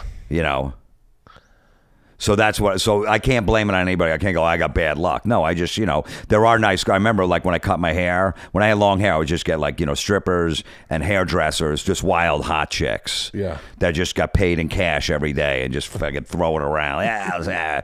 And then all of a sudden I cut my hair, and now girls are like that work in a bank are attracted to me. They're like, you want to go to brunch? I didn't even know what brunch was. I was 27 years old. I'm like, what the fuck is brunch? Why would I get up on Sunday morning early to go to fucking brunch? And they you have to go on like 6 or 7 dates with them. To have. I'm like, this sucks. 6 or 7 dates. Yeah, you have to take them movies and dinner. I'm like, what the fuck? I go, I wasn't doing any of this stuff. We go eat at Wendy's or whatever. Like, we were hungry. These other girls. So all of a sudden, I'm like, I don't. These girls are boring to me. Yeah. But meanwhile, that's what I needed. You needed that. But I wasn't attracted to that, so I always just went for the crazy wild one. God. But then eventually, there's going to be problems. When did you start noticing with your first ex, meaning the one that passed? When did you start seeing red flags with her? Right off the bat. I mean, she had a, just a troubled life. I always took women in. My mom did that. Like, she would just, take people off the street basically, really? And bring them in, and they would be living in our house. Like, I feel bad for them. My grandparents got old. She took, with 7 kids in the house. She was always like, a savior basically. So I just noticed that. So I always just felt bad. So she was, had a tough childhood, foster homes, adopted, molested, all of this stuff. And I met her, and she had nowhere to go. She just had a big blowout with some dude or whatever. I go, just stay with me for a couple of weeks. And I was living with Jim Norton at the time. I go, and just get your shit together, and then go back to Pennsylvania where she was from. And then she wound up staying. Like, I felt bad. I'm like, she's got nobody. She has no family, no nothing. And I knew it wasn't the right move, but I felt bad for her. She had nobody. But she was hot too. I saw a picture. She was so fucking hot. She was so fucking hot. Oh, it was unbelievable. I mean, and there was some, hey, can I bring some girls home for you? I'm like, yeah. So you overlook a lot of things when there's, when there's threesomes going on. There was nights where she'd bring a girl home on a scale of 1 to 10. She'd be like a 7. She goes, look, she's too ugly for me. You can fuck her. Just go in the other room, because I only want to be with hot girls. I'm like, really? She's like, yeah. I go, okay. Oh my God. Yeah. Did you guys ever like go to the movies and stuff, or like? Yeah, we do some normal stuff because we live together. Yeah. Then we bought our own place or whatever like that, and we lived together, and we got a little dog and all that shit. So yeah, there were normal times, but it was pretty, But I was like, man, this is unbelievable. This is like, This is too good to be true. Yeah.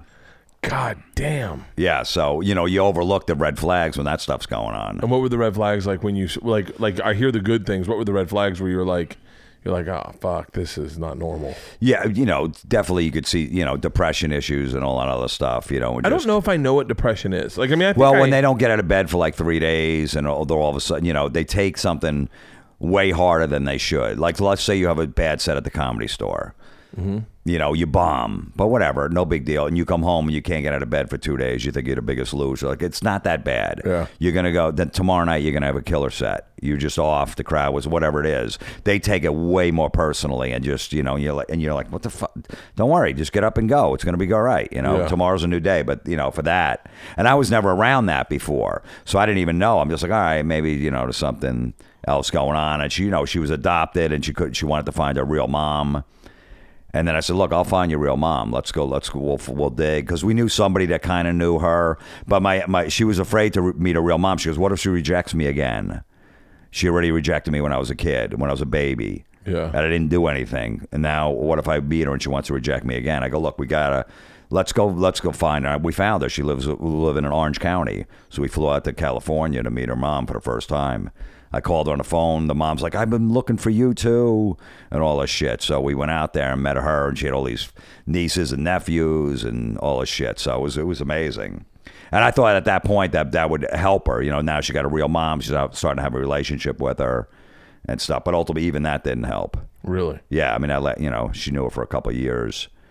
And, you thought, but she had such a troubled childhood, that, just foster homes and, molestation, and, being adopted is fucked up, because you realize like, wow, somebody didn't want me. Like, what did I do as a baby? That's what she would just always tell me. Yeah. You know, I come from a family. My parents were married 35 years, you know, until my dad passed away, but a great relationship, 7 kids, friends, family, all that stuff. So it was completely, you know, I had no idea about that kind of lifestyle. You know, to me, I grew up normal. Yeah, my wife's mom walked out on her when she was a kid and just left. And I think my wife, I can totally see my wife overcompensating motherhood. Like my wife gave up everything when she had kids and said, this is my life. I mean, she is so involved in fucking Girl Scouts that it bothers me. I make a joke when I see her on a computer, I go, working on Girl Scout shit, and the joke is lost because she goes, yeah. And it drives me nuts. 'Cause I go, have more of a lot. Like you don't have to just do Girl Scout shits, but she drives them to school. I mean, she does so much shit, but I think it's because her mom bailed on her, and I don't think my wife's able to rectify that feeling in her head. Well, that's good because she could have taken it the other way and bailed on her kids and walked away. Yeah. Because a lot of people do with that, whatever their parents did. That's why I'm always cautious now, being like, I'm not going to parade different women in my house in front of my son because I don't want him seeing that. Like, okay, that's what dad did. So he's just going to have all these different, you know what I mean? So I don't bring anybody around him, you know, that I'm dating. And if I do, I'm going to wait a while. So I don't want it to have different people coming in his life. He gets attached to this girl, and then she's gone, and then this girl, and then she's gone. Oh, that's smart. I would never have thought of but that. no, for your wife to do it, that's great. Because she's like, look, I know what the mistakes my mom did. I don't want to do that. No, it's good. Look, I'm telling you, I see so many women out there, and I'm around parents all the time. Just that you can find a good woman that just wants to take care of her kids and take care of her family. That's amazing. Yeah, it's amazing. I'm friends with these people on my block, and they have amazing relationships. Take care. It's all about their kids, and that's what it is. Same with me. I knew with my son. I go, okay, I got to take care of this boy. You know, when I got divorced, I go, it's all about him, and I'm going to do everything I can. You know, and I'm not going to be. I always tell him, I go, don't worry. I go, I'm always going to take care of you, so don't ever worry about that. I'm not going to be an absentee dad. That's why I never cheated, because I knew. I said, oh, okay, if I stick my dick in some girl in Vegas and I get caught, I'm going to see my kid 2 days a week and every other weekend. Yeah. And why did he didn't deserve that? And then he's going to come there at 18. He's like, Dad, did you really need to do that? Didn't you have sex with enough girls in your lifetime? You needed one more? Yeah. Was it worth it? You know what I mean? Like, that's the way I always looked at it. So I was like, there's no way I'm going to cheat because I want to see him every day. So that was my motivation. It's funny how I left my wife out of the mix. I didn't want to do that to her. It was all about my kid. By the way, that's me. I definitely will never cheat. I won't cheat, only because I woke up one morning. I said this once. I'm sure I've said this before. I woke up one morning. This is a really late to realize you don't want to cheat. Well, first of all, Bert, I've seen your audiences. You have no shot of cheating. Everyone that comes looks like you. Identical. I know. I say that too. I go, I got 40-year-old guys wearing Rush concert T-shirts. Unless I want to fuck a dude wearing a Farewell to King shirt. I'm not cheating either. We were married. We had Isla in Georgia. And we had Mona, the dog, and we had Gus, the cat, and we were all in bed. This is in our apartment. Isla was probably 2, and it was like a Sunday morning, and we were everyone's in bed, and we're giggling hard as fuck. We're laughing so fucking hard. And I thought, okay, like in a moment of clarity, I go, this is what it's about. This moment of us all being in the same bed. Like, I've been chasing that one moment my whole life probably. And I went, this is what it is. And if I fuck some chick, then I don't get to have this moment. Not even in the fact that if I get caught, my wife takes my kids and I lose half everything. It's the moment of clarity, of pureness in my heart, where I go, I don't have a lie. I remember that's the big thing. It's like, I was like, I don't have a lie in this bed. Everything I love is in this bed. I'm pure to everything in this bed, and I'm never gonna fuck that up. And I've only turned down probably 2 chicks in my life. I don't get a lot of pussy thrown at me. Right. But one was fucking monumental. It was on Cowhead's cruise. Oh my God. To this day. Well, of course, Florida, you know. Yeah. Oh, and it was right, just my type. Blonde hair, big tits, looked like a stripper. And she said she was going to suck my dick. And got in the elevator with me and followed me to my room. And Cowhead's laughing hysterically. He's like, he's not going to cheat. He's not going to cheat. And gets to my door and says, let me in and I'll give you the best blowjob you've ever had in your life. And I said, you know what? It's been real fun. I appreciate that. Thank you. I feel very flattered, but I am married and I love my wife and I'm not cheating on my wife. And she said, then go inside. and I'll be waiting outside this door until you change your mind and you open that door. And when you open that door, no questions asked. I won't tell a soul. I'll give you the best blowjob you've ever had. And I was like, and I shut the door in the cruise, and I just sat crisscross applesauce by the door, and I was like, just go away, just go away, just go away. Murdered beers until I passed out. And at like 4 a.m, I woke up, opened the door in a panic, and she was gone. Well, look, you got to look at it this way. If it did happen, it was in international waters, so it doesn't count. Doesn't count. Doesn't count. You were 12 miles out in sea. It's international waters. Yeah, I need my wife to disappear.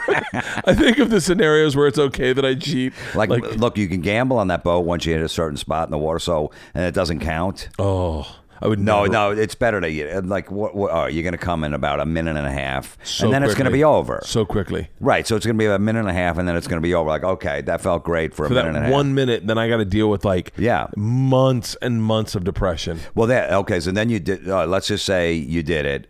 You tell your wife she wants to divorce you. Now you got to deal with some other dude being around your kids when she starts dating again. And then some girl that you're dating who your ex-wife's going to hate, and your daughters probably hate because they know dad fucked this up. So now you bring some girl around that's really nice, but your daughters hate her because they think, you should be with mom. It's all this craziness going on, all for that one blowjob. Isn't that crazy? Yeah, and then money, and then this, and then fighting back and forth. No, I want to do this. No, you do. I want to put them in this school. I want to put them here. Can I take them this weekend because I'm off? No, I have plans. And come on, let me just take all of the shit. It's not worth it. What was how's the relationship with your ex? It's okay. It's not bad. Yeah. Yeah, we live like 15 minutes apart, and we just we don't hang really. I mean, some plays baseball or see her there or whatever, but it's not so bad. It took a while. Yeah. To get there. Is she still with that dude? Yeah. For real? Yeah. Shut the fuck up. I'll tell you a story off the air. I can't tell you on. It's just funny. It relates back to Dice. But she's still with him. I remember hearing that on I think it was Opie and Jim. Right. And I was like, fucking I was like, one of the more intense stories I've ever heard. No, I know. I think Chad Zumach was telling me that you said you pulled over or something. I pulled over. Like, holy shit! I was like, oh my god! Not to like spoil it for my fans, but I'm not going to make you tell it again. But it was like a real. No, you could tell them. Well, I don't remember the story verbatim, but like it was. All I remember is that it was a cop. Yeah. And I remember the thing that killed me was you confronted her. Did you have someone following her? Yeah. Wait, you tell the story. Tell the story the best in the most abbreviated version. Basically, my wife was cheating. I felt something. She wasn't telling me, and I said, "Look, please, let's see if we can work this out. I know something's going on." She's like, "Look, there's nothing going on." I said, "Look, I'm gonna find out." She said, "Go ahead. There's nothing going on." So I said, "All right." So I called my friend up, and I said, "Look, I need someone to follow my wife because I think she's cheating." And then I busted her, through private investigators, and the guy wound up being a cop. And then there was a whole thing where some stuff was said, and I had to call his police chief up because he was a cop in the town where all my family lived, and they were like nervous that this guy was going to do something, whatever. So I called his police chief up, and next thing I know, there's a story in the New York Post that I'm trying to get this cop fired from his job because he fucked my wife and broke up my marriage. Yeah. So the New York Post calls me up out of the blue, and Trainwreck was just coming out, and I had a part in Trainwreck, and they said, "Look, whatever press, we're doing some New York stuff, so they get, all these New York Post probably called Daily News wants to do a thing with the comedians that are in the movie, Amy's friends." So I pick up the phone, like, "Yeah, there's New York Post." I'm like, "Oh, cool, I'm going to talk about, I'm in Trainwreck, it's coming out." It's all, they go, "So we just want to get a thing about your ex-wife, so you called this police." I'm like, "What?" They're like, yeah, we're doing a story, we're running a story, we have all the information." Somehow the whole thing got leaked to the New York Post, so it's in the New York Post. The surveillance pictures of my wife and this guy coming out of a restaurant, all of this shit. And then it was, so Opie and Anthony bring it up, or Opie and Jim. Yeah. Because I was in there like 3 days later, and it was a big, it was a whole page story in the New York Post. And this is like, I remember listening and going, "Oh, they're going to dump out of this at some point." Like, because right. And you just kept going, and you were like 100%. That's one of the things that I say that we have in common that I respect in people is like, I'm an open book. Like, if you want to find out an answer, just ask me the question and I'll tell you the truth. Only because I talk so much, I don't know if I don't tell the truth, then I'm gonna get confused and fucking tell 9 different lies.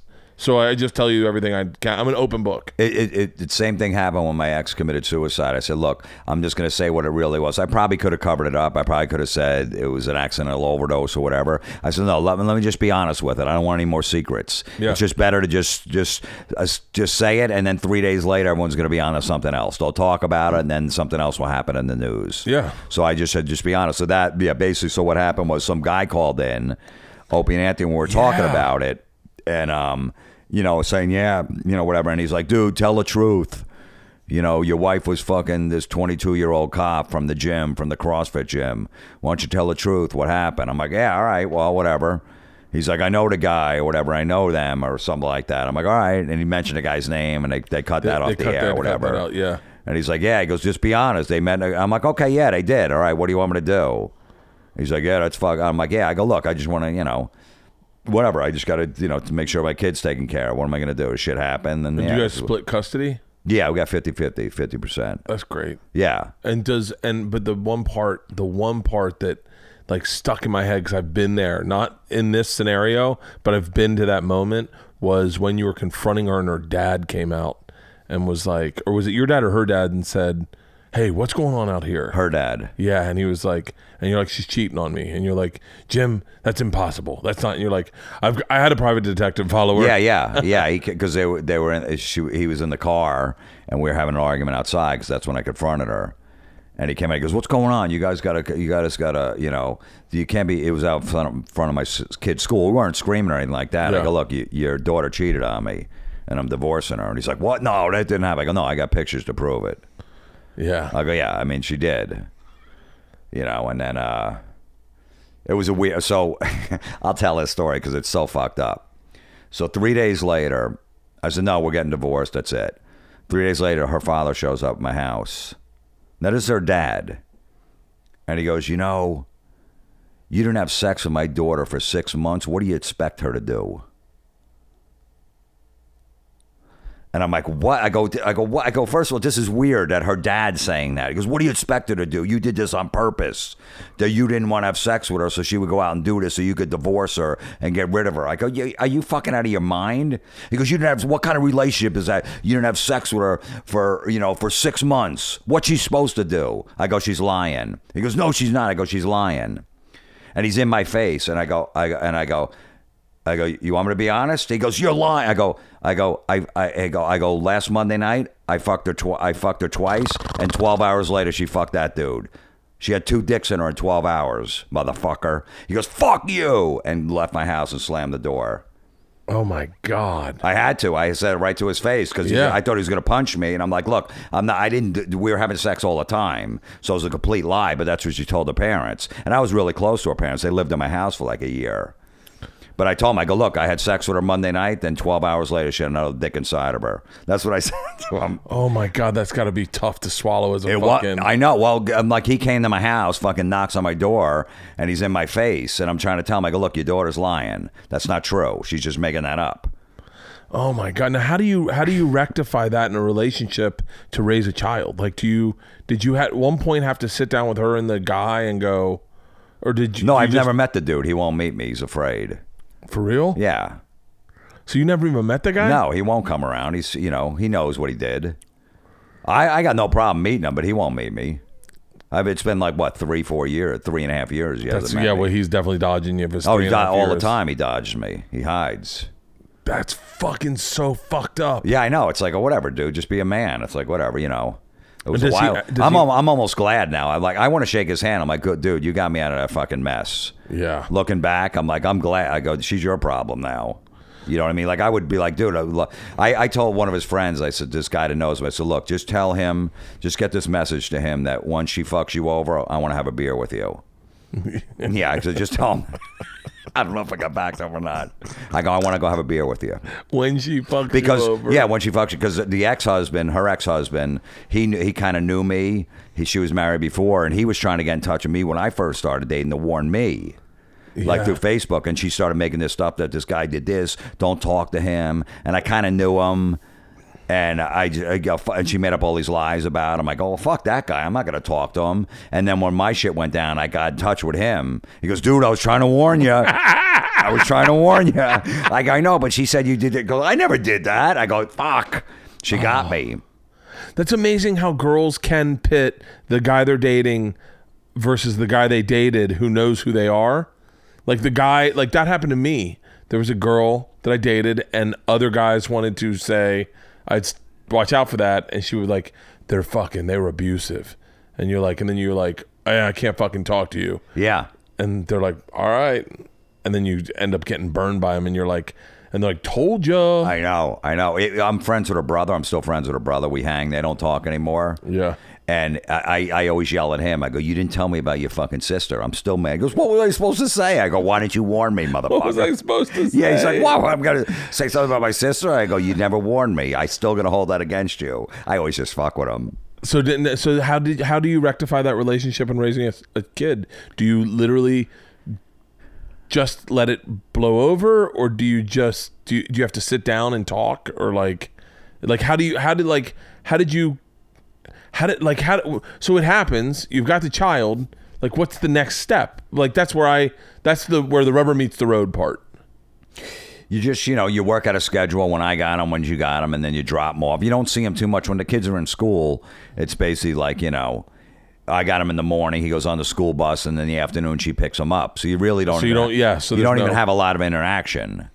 And she has them most weekends. I have them early in the week, so we really don't even see each other. Okay. Well, so it's just, and there's nothing really going on. He's in second grade. What do you, there's really nothing to talk about. He just goes in and he fucking does his shit, and that's it. Do you guys both do parent, like when it's parents' night, do you guys both show up? Sometimes we'll both sign up like, oh boy, hey, how you doing? How you doing? Yeah. I remember like the first 6 months after, it was like a kindergarten thing, and it was like the parents had to be there, and then they have to sit at a table, and then the teacher walked out of the room. It was our turn, and we're just sitting there for like 5 minutes. I'm like, what's going on? Yeah. just silence. Like, yeah, it's good, yeah. I can't believe the weather. I mean, it's like, man, this is fucking come. Please get that teacher back in the room. God damn it. But now we're cordial. I'm just like, hey, how you doing? Hey, how you doing? Good, and all that. Do you ever think about writing a book? Yeah. No, there's some crazy shit. I mean, because your life experiences are like. Well, I do have a book out. Everybody is awful except you. Is it? Do you really? Yeah. Shut up. But it's not more. It's been out. I put it out in February. Oh, shut up! I didn't know that. Yeah, it's on Amazon. It's in Barnes and Noble. That's fucking. What do you write about in that? It's more like ranting. I mean, ranting about different stuff. But there's some stuff about childhood and growing up and all that stuff. Anything about Eminem? Yeah, I did write a little bit about meeting him. Yeah. Really? Yeah. That's fucking fascinating to me. That was insane. I mean, he was calling my house. Like, he was prank calling my phone on my cell phone. Dude, you were the standout star from that. When Crank Yankers came out, you were the standout star. No questions asked. Yeah. Special Ed, was that his name? Yeah, Special Ed, yeah. What a fucking... I remember, I know I've told you this, but I remember where I was when I first heard it, and I remember I was doubled over laughing. I was in Vincent Nastri's office in New York Entertainment with where Barry Katz's office was, and Vincent was playing it, and he's like, dude, you gotta fucking hear this. Like, Vincent's, I will say this, do you know Vincent? I don't know if I know Vincent. I probably was out of New York Entertainment by then. He's a tastemaker, I believe. Like, he's got a really good sense of humor, and he would find stuff that was really funny, and he'd share it with you. Like, he turned me on to Jesus and Miro. He showed me Jesus and Miro. Right. One, you know Jesus and Miro? Yeah. One time, we're dropping our kids off at school. His kids go to school where my kids used to go to school, and he's like, "You follow Jesus and Miro?" And I go, "Yeah, a little bit." And he goes, "Have you seen this video of the lady that runs her minivan into the bodega?" And I go, "No." And he goes, "You got to see this." And the line that had me killing was the guy starts videotaping, and Miro goes, "Shout out to the entrepreneurial Puerto Rican who decided to shoot this in landscape mode." And I just died laughing. Vincent, but he played that for me, and I was fucking howling. That was what was that experience like? Like, the whole... It started because when I was living with Jim Norton, we had this little shitty place. And during the day, I would just have sets at night. If telemarketers called, I would record them and just fuck with them. I try to keep them on the phone for like 45 minutes. Yeah. And I was just bored, you know what I mean? I had nothing else going on. So I would just sit by the phone, and then I'd play the call for Jim later when he would wake up at like 5 o'clock at night or whatever, because he'd be up all night. But then I started doing that character. I'm like, these people are not responding. Like, they're okay with what I'm doing. I go, now I'm going to see if I can act basically retarded and see if they still stay on the phone with me. So I just started yelling, yay, yay, just like that. And I forget, like Norton woke up one day, he goes, that thing is going to sweep the nation, that yay. He goes, I can't get out of my head. He goes, it's so dumb. It's the dumbest thing ever, but I cannot get it out of my head. I'm telling you, that thing's going to be huge. You've got mail. I've got mail. Yeah, I got mail. Yay. It was so then, you know, cut to like 6 months. I put a CD out. I just make it up. I'm selling on my shows. Yeah. I don't have a record label, no nothing. And then I mail him that Howard Stern show, and he starts playing it. Like the next day, he goes, who the fuck is this guy? Holy shit, he's funny. Rogan was in studio the first day he was playing it. On Stern? Yeah, and Rogan's Really? like, I know this guy. He's like, holy shit. He goes, we got to get him in here. That was when like they were having different comics come in and sit on the show. Yeah. And next thing I know, I'm in there like a month later. I'm sitting in a Howard Stern show, and he's playing all my prank calls and that special ed character on my CDs. And Jimmy Kimmel and Adam Carolla are huge fans, and they hear the show. And in like 2 months, my manager goes, hey, this Comedy Central wants to do this prank call show, and they want you on the show. And Jimmy and Adam are going to be, it's their show, and they're already doing the Man Show, so they're already guaranteed 6 episodes. God. And I'm like, man, I go, prank calls with puppets? I go, that's going to be awful. All I thought of was Norton, Rich Voss, Patrice, all those guys, and Bobby Kelly making fun of me that I'm on some show making prank calls with puppets. Yeah. That's what I'm thinking. I'm going to get shit when I go to the Cellar or the Boston Comedy Club. And he goes, well, look, it's 6 episodes. I go, of course I'm going to do it. And then the fucking thing just took off. I mean, it was insane. I don't think any of us will ever. I don't think anyone. I don't know anyone that will experience that kind of a fucking immediate fucking reaction. Like that must have been night and fucking day. Like yeah, one. I mean, look, I went to featuring and you know, Funny Bones and Improvs to headline, and it's selling out like 5 shows on a weekend from that once that show hit. But people always thought I was bringing a puppet.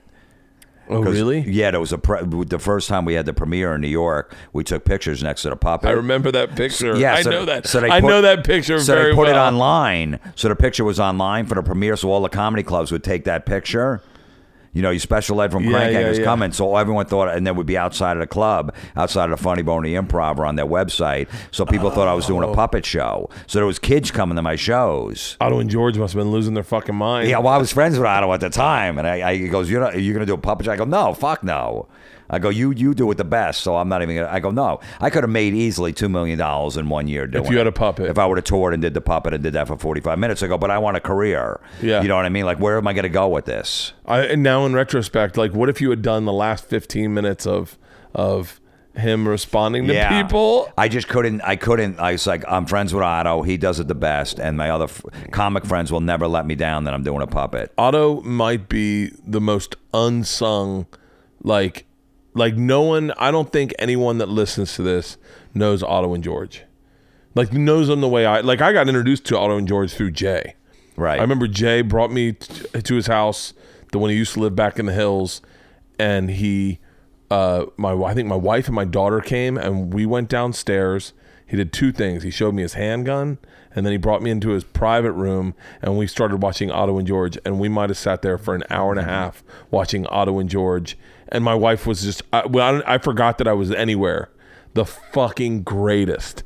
There's a bunch of YouTube clips. If you've never heard Otto and George, a XXX ventriloquist, you got to check it out. It's unbelievable. It's an act that you could, I must have been in the back of the room 200 times watching. You can watch it over and over again. What are some good Otto and George memories?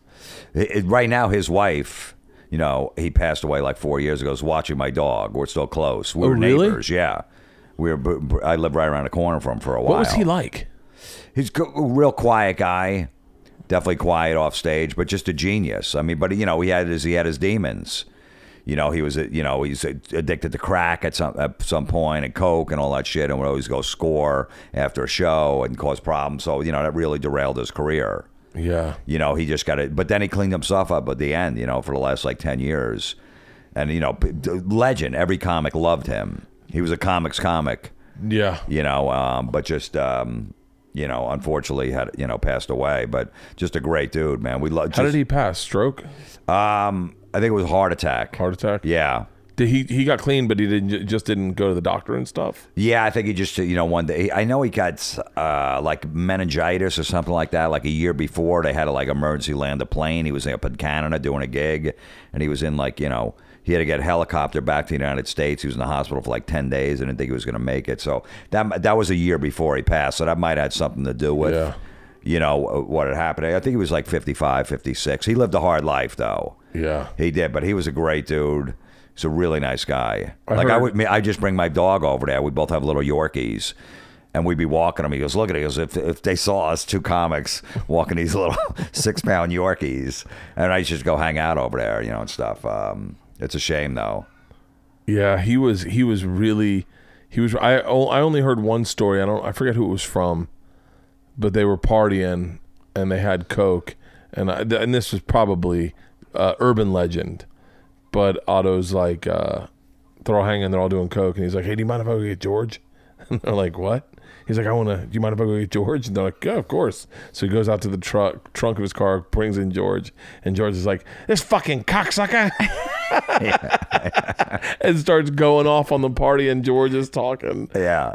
I think that's fucking amazing. No, he was, it's too bad, man. David Copperfield was a huge fan of his. Really? Yeah. Copperfield actually went to one of his shows, and he's like, he goes, look, man, you need a new puppet. That thing is all ratty, because he would just like have it in a duffel bag. It was all fucked up. So Copperfield goes, look, I want that puppet, because he collected puppets. I'm gonna build you a brand new George, so you can have a brand new one, but I want the old one. He's like, okay. So and he has it in his museum, Copperfield. Really? Yeah, Copperfield's a huge fan of his.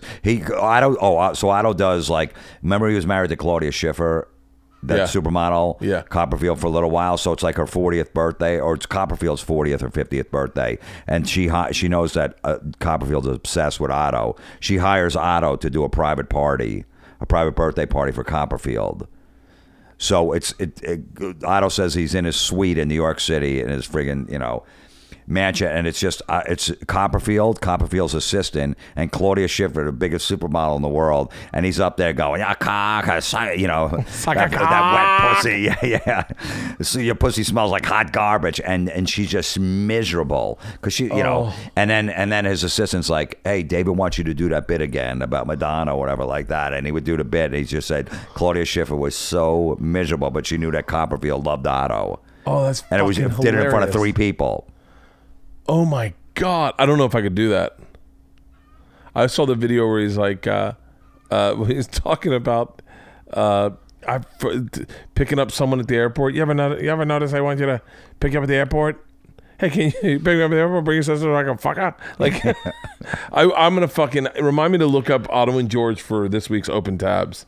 I'll play some Otto and George. They did a really cool thing on line today. If it was comic, if you could steal a joke from a comic, like what are your favorite jokes from comics?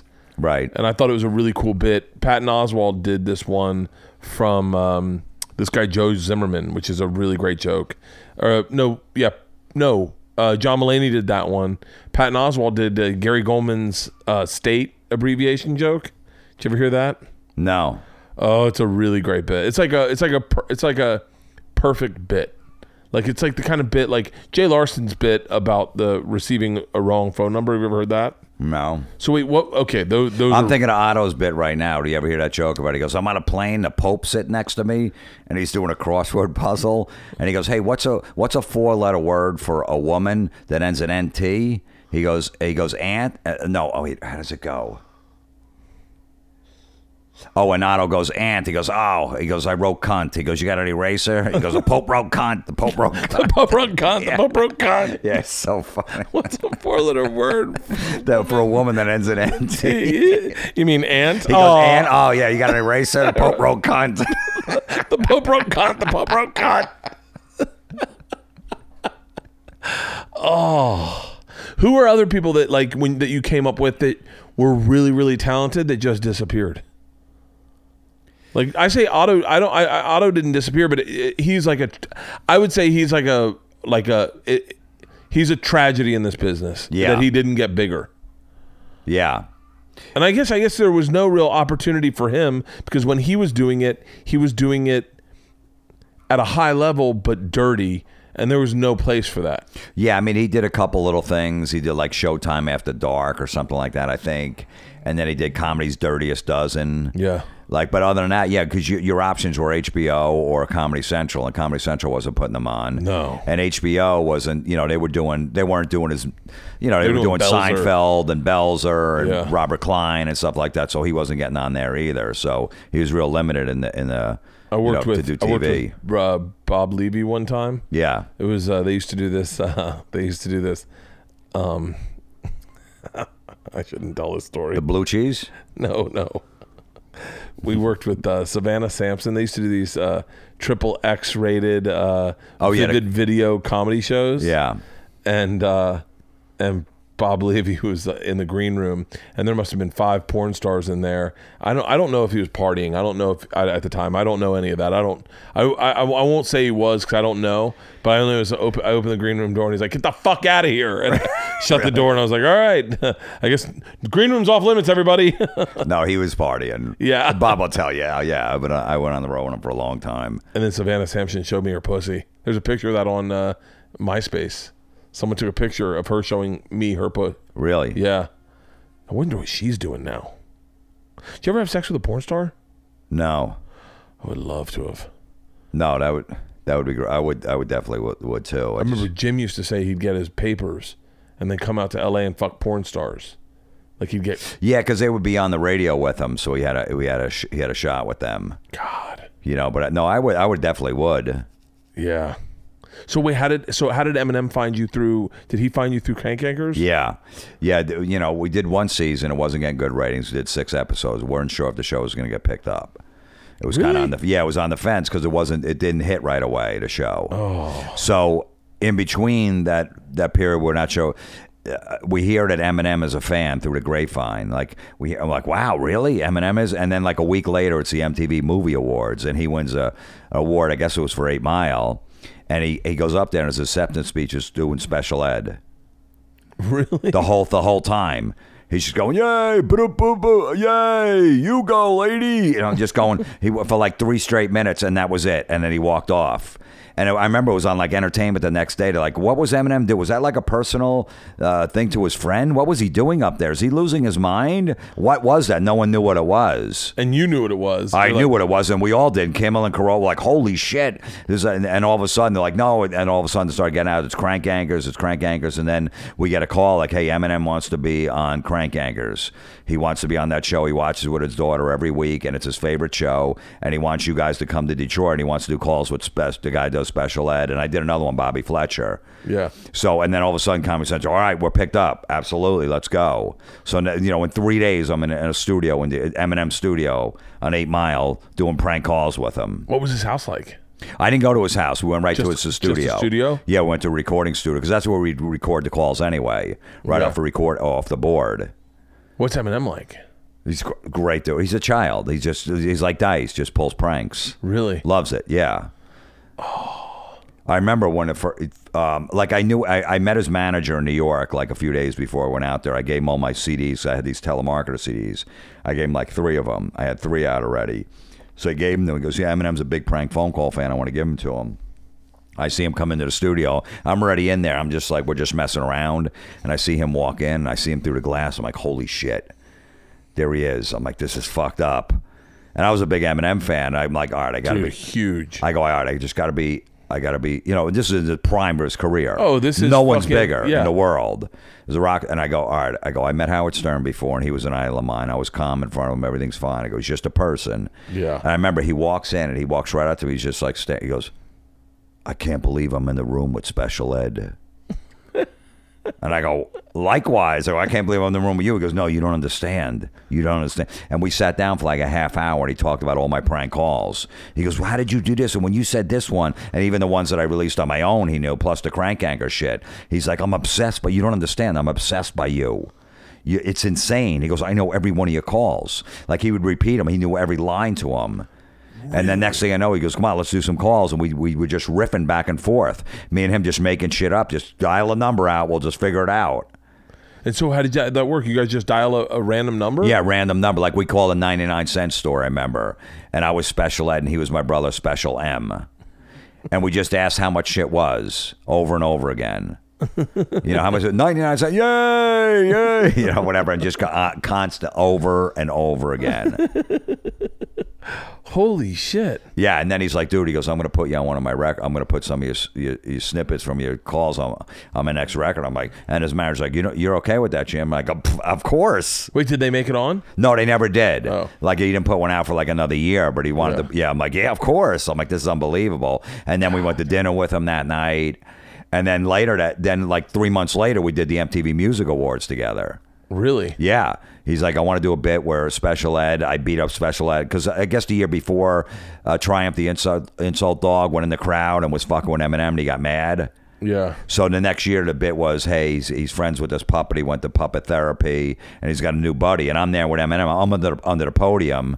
I'm doing the voice. The puppeteer's doing the Special Ed and Eminem standing right there. So we had to rehearse. He was in that town for like 3 days. Holy and shit. So I remember we rehearsed, and then his manager goes, Eminem wants you and Special Ed at dinner tonight. I go, I can't bring the puppet. He's like, what do you mean? He goes, he wants the puppet there. I go, no. I go, there's only one puppet. Comedy Central's not going to let the fucking puppet go. They need him for tomorrow night. There's only one Special Ed puppet. And he's like, I remember him going over and telling me, he goes, all right, he wants you. He goes, well, he wants you to at least do the voice for him at dinner. I go, of course. I'll fucking sit in his lap. And then we were just sitting there, and like next to him, like two little kids, just fucking with the waitress, doing bits for my album and stuff like that, ordering a Special Ed. Really? Yeah. Are you good? Are you good with being around celebrities? Like, do you? Yeah. It took a while. I mean, Dan Marino's another one. I work with him on Inside the NFL. I'm a huge Dolphin fan, so I was like, holy shit. Yeah. I'm fucking, I did a season on there, like, as a comic doing bits, football bits and shit like that, and he was on there. And I was a huge Marino fan. I'm still friends with him to this day, but that was another one. I'm like, fucking damn. Dan Marino, my life. Dan Marino might be, because I grew up in Florida, that might be, in my opinion, that's, I mean, it's hard to say bigger than Eminem, but like Dan Marino's fucking massive. Massive. And I was a huge Dolphin fan, still am. Yeah. So he was like my whole life. I have a picture of my dick that I photoshopped, where I just made it like really fucking massive. And I used to show it to people, and like just ridiculous.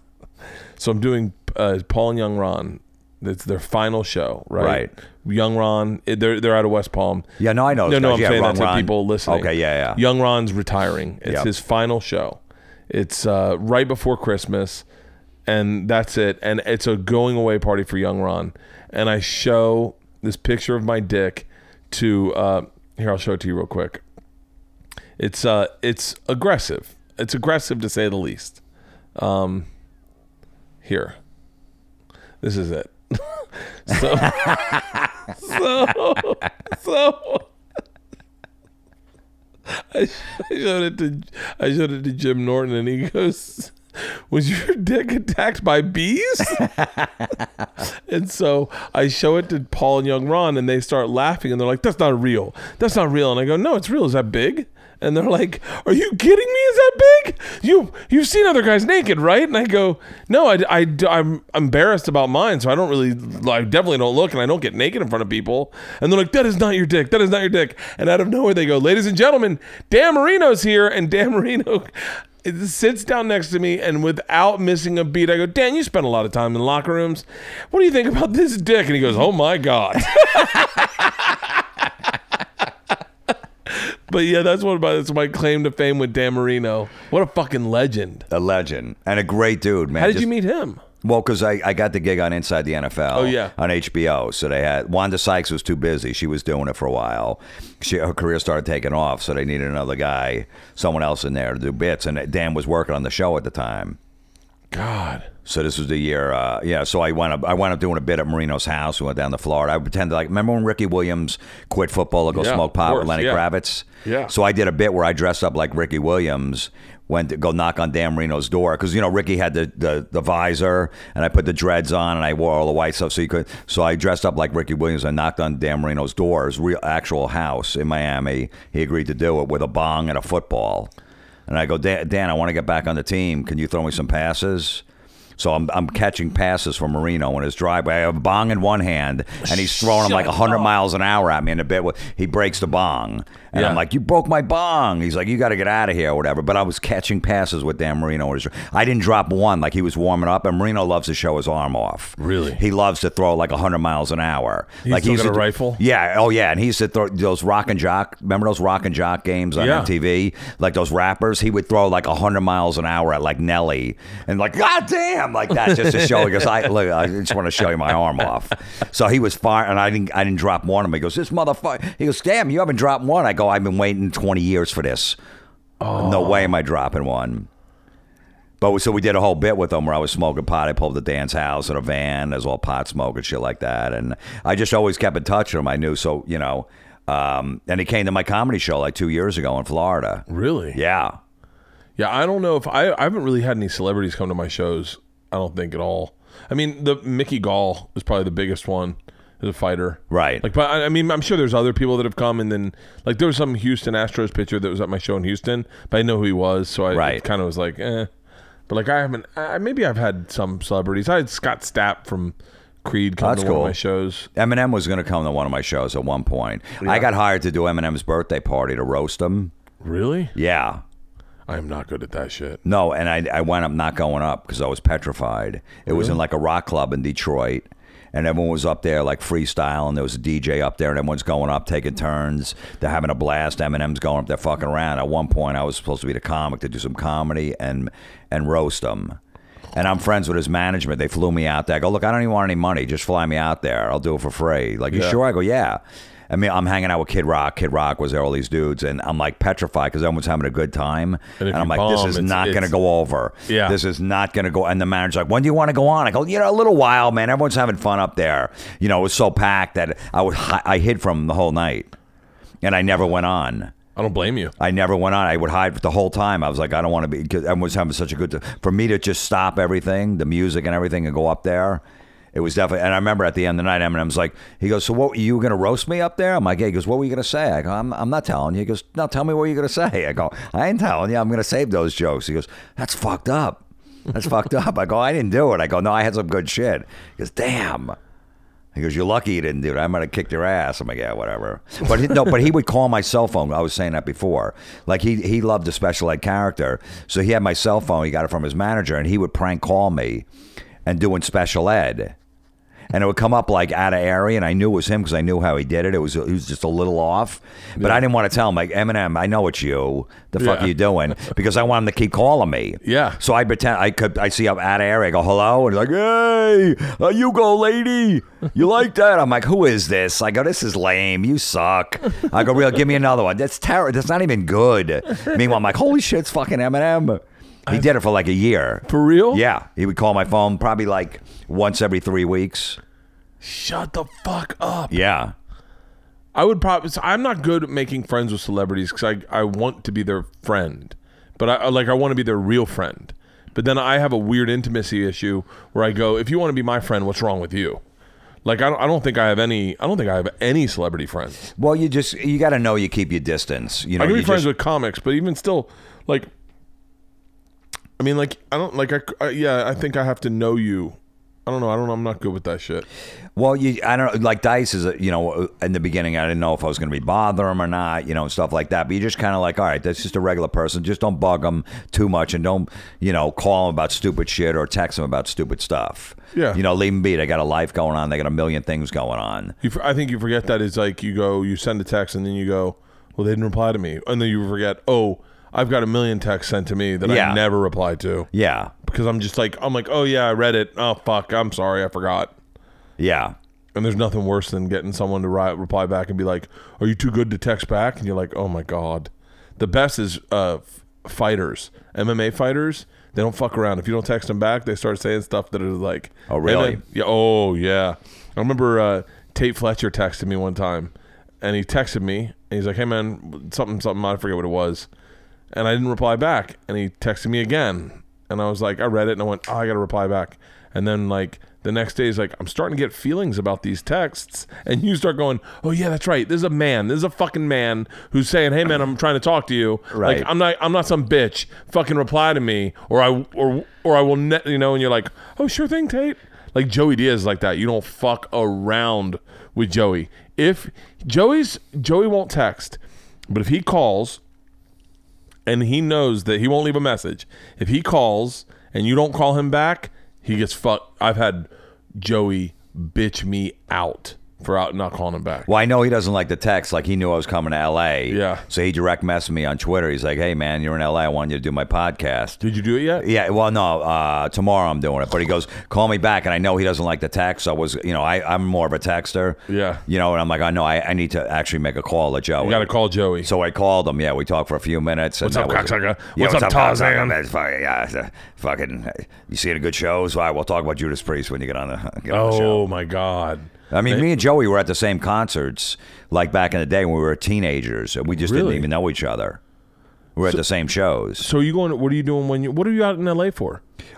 Just doing a couple of shows. Yeah. With Sam Tripoli, we're doing. Oh, that's right. You're doing the show in San Diego. Yeah, we're doing San Diego and we're doing LA. His comedy room out here. Are you there tonight? No, Thursday, Sycamore Tavern, and then tomorrow at the Comedy Palace. What are you doing tonight? Tonight I'm doing a set at the Laugh Factory. Okay, I'm at the store tonight. Yeah, I'm gonna come over there afterwards. Yeah, I'm doing 2 shows. I only have one good joke. I have a new joke that I wrote in a dream last night. I had a dream about a joke last night that made me laugh, and I was like, I'll try it tonight. But I'm doing the new material show, which is the fucking best. Yeah, they do it in New York. I haven't done it yet. They do it around the corner from the cellar. But no, I love doing stuff like that. I don't like doing a club on a weekend where I know I got to kill. Because I know I could do that stuff. Like, that's fine. I want to work out shit. You know what I mean? Like, I'll do half of my stuff that I know works, and I'm going to do other half. I'm going to take a chance. To me, it's a wasted set. I know on the road, of course, you have to do it. The way I like working the store is like, I don't want to be greedy. I know that this is probably the wrong way to look at this, but I look at it and I go, I got a set in the belly room and I got a set in the main room tonight.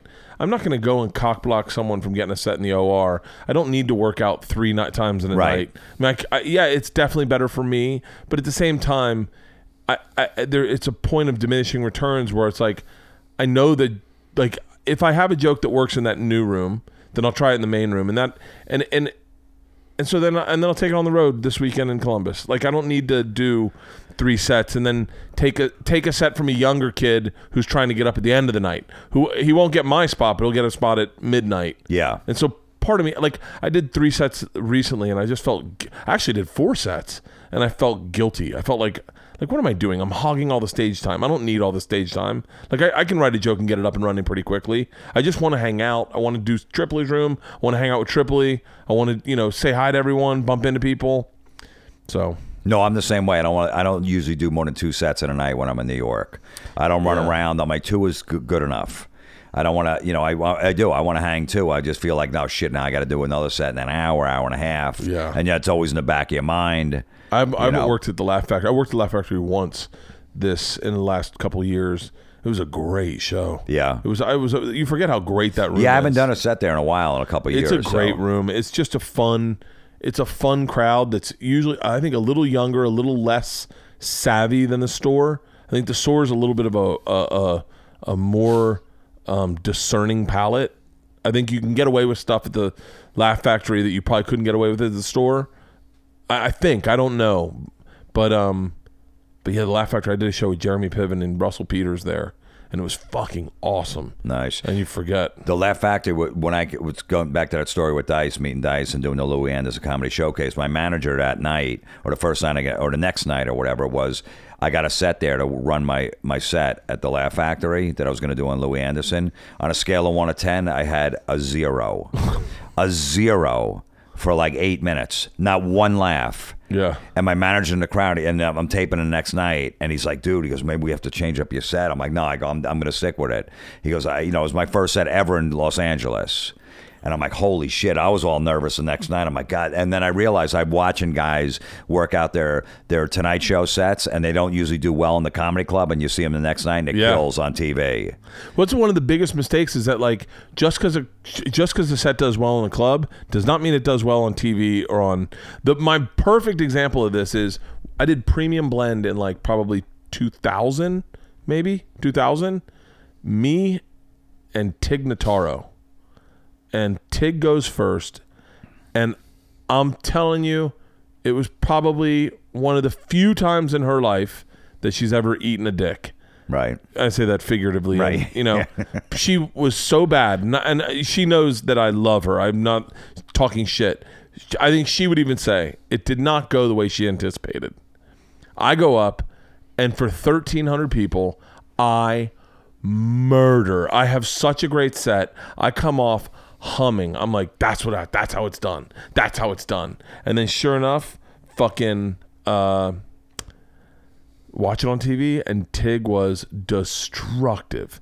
Tig's set was so good because she took her time with it, and she played to the camera and not to the fucking bunch of college kids who maybe weren't cool with lesbians yet. Right. And she just fucking killed it. And my set looked panicked and loud and and anxious and just like, what's up, motherfuckers? Like, just right. And I mean, I watched it. My buddy Eddie watched it, and he's like, it seemed better in the room, right? I'm like, yeah, it did, yeah. Fucking asshole. But my first TV set ever, I'm doing comedy 3 years.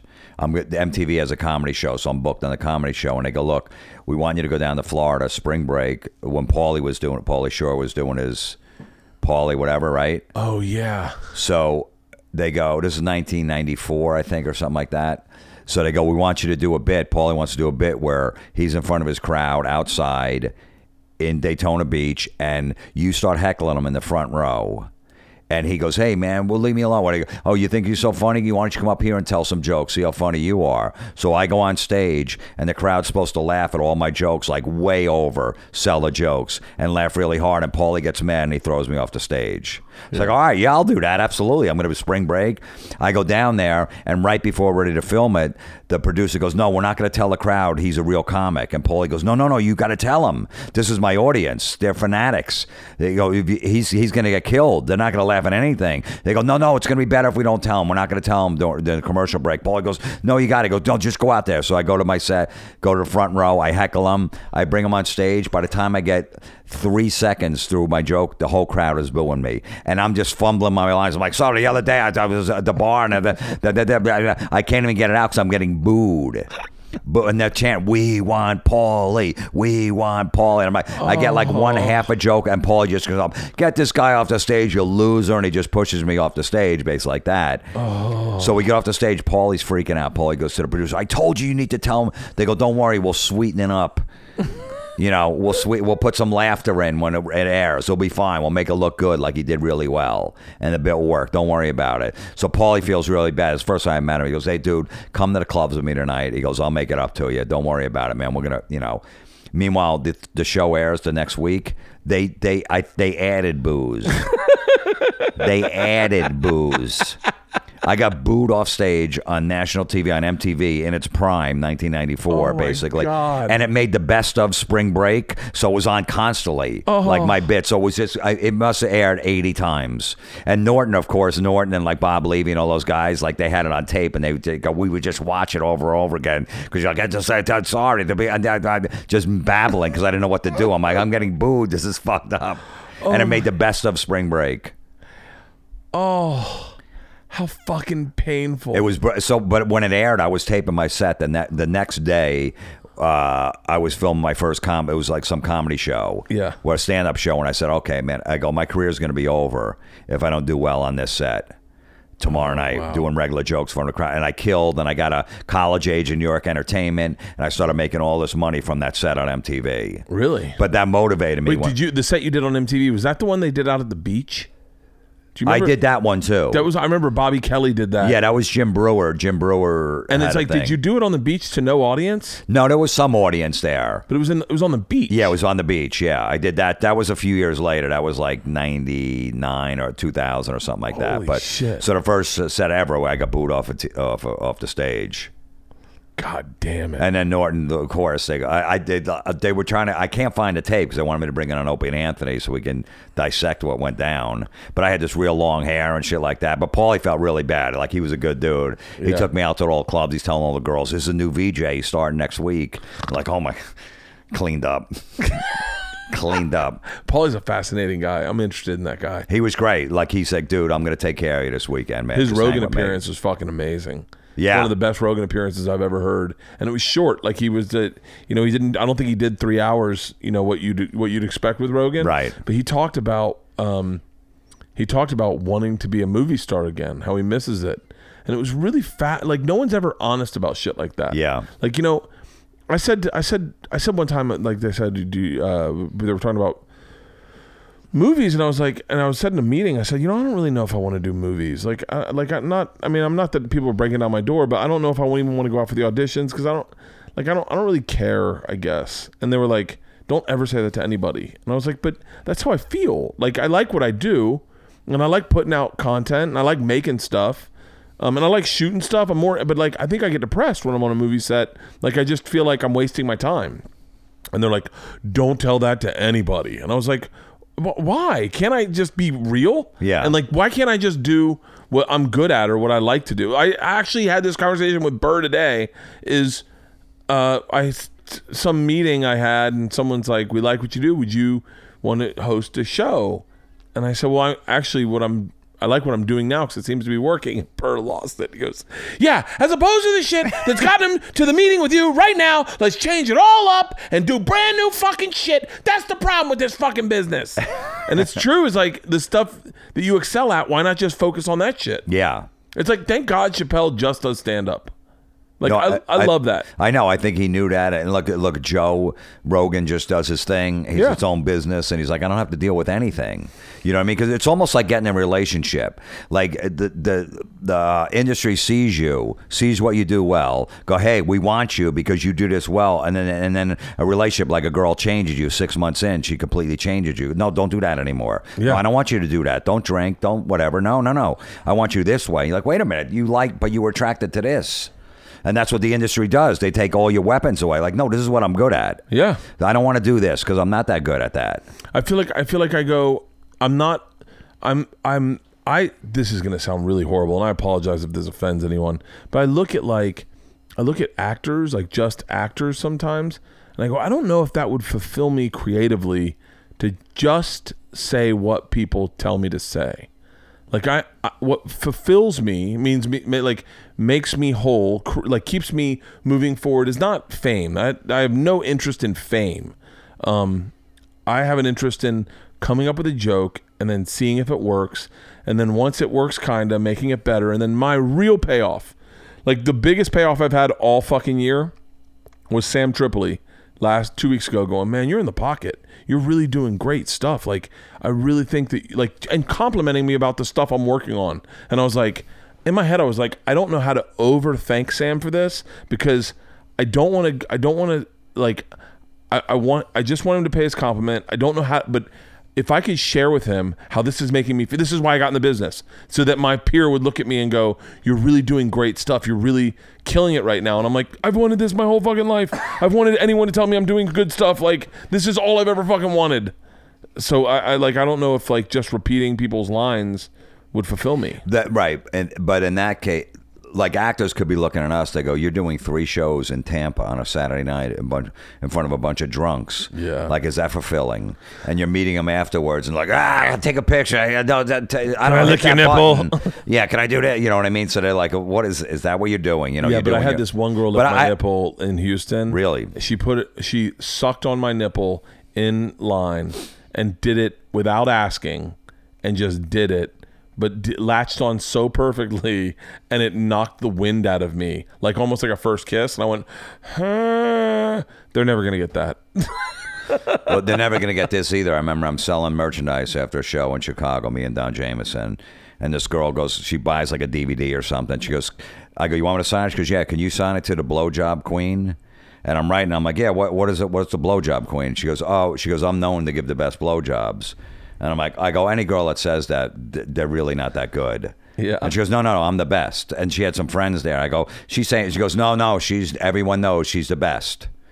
And I go, no, you're not. She goes, no, I am. I go, prove it. She goes, well, how can I prove it? I go, all right, well, let's go in the manager's office and give me a blowjob right now. I'll let you know. And she's like, right here? Yeah. And meanwhile, there's a line like 20 people. The show just ended. Want us to get merchandise from us. She goes, yeah. She goes, right here. I go, see, you're full of shit. You're not good, even good at it. She goes, let's go.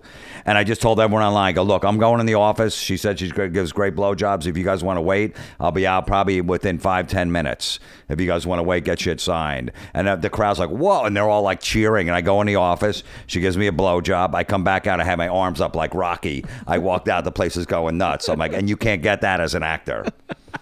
I walked out. I'm like, phenomenal. Who's next? Was it a what good do you want blowjob? No. No. But I didn't tell her. It was like a 7 on a scale of 1 to 10. It wasn't great. Yeah. I knew it wasn't going to be. But I didn't say, yeah, that was okay. I'm like, wow, you definitely live up to that name. Now give me the $10 for the DVD. There's one girl that lives in Orlando that gives blowjobs. I want to say her name's like Blowjob Betty or something. And that's a picture of my dick. And I wish I could remember her name. I think it's Blowjob Betty. And she claims she's amazing at blowjobs and she sucks anyone's dick. Like she's had a lot of dicks in her mouth. She's friends with Mike Busey. You know Mike Busey? No. You should meet him. You should definitely meet him. You'd have a blast out of the Sausage Castle. Yeah. But he introduced me to her, and we were with a group of friends. I won't be specific with names. And one of my friends is like, I'd like to take her up on that blowjob. And I was like, and she's with her husband. Her husband's like, no, she's the best blow. Give her a blowjob, honey. And he's like, I kind of want to get one, but I think you guys are going to look down at me. And all our friends are like, oh, yeah, we're definitely going to look down at you. We're definitely going to look down as that man watches that woman suck your dick. Oh, he has to watch? Oh, yeah. That's a weird. I think that's part of the gig. I don't even know. I've seen pictures. I've seen videos of this girl sucking dudes' dicks in parking lots. And, like, they're lined up. Like, she sucks a lot of dicks. Oh, the guys are lined up. I'll find out her name. Wow. She's in Orlando? Yeah, Mike Busey. I haven't done the improv there in a while. I think fucking. But the husband has to watch. I don't know. Why don't I not have Mike B? Oh, here he is. I don't want to call him. Oh, there we go. What's the name of the girl that gives all those blowjobs that you're friends with? Mike Busey's interesting. He's related to Gary Busey. But he's not a comic? No. He lives in Orlando? Lives in Orlando. He has this place called the Sausage Castle, which is a house that he rents and pays for. And then he has all his, I'd say, misfit toys in a kind way. Like, they're not bad people and they're not broken. They're just, girls with, like, one girl's a little person. One guy's like 600 pounds. A lot of really hot chicks. He's got Busey's Beauties. And they all kind of they're doing a tour right now. They're live on tour, and they do like a live show. They have like musical acts go with them sometimes, but for the most part, it's almost like Jim Rose's circus, right? A little bit, not as much, but I think he makes a living off of his Snapchat. He has a private Snapchat, and crazy shit goes down on his private Snapchat. And when you party with him, Jenny Jizz is her name. Jenny Jizz. Only in Florida. He's a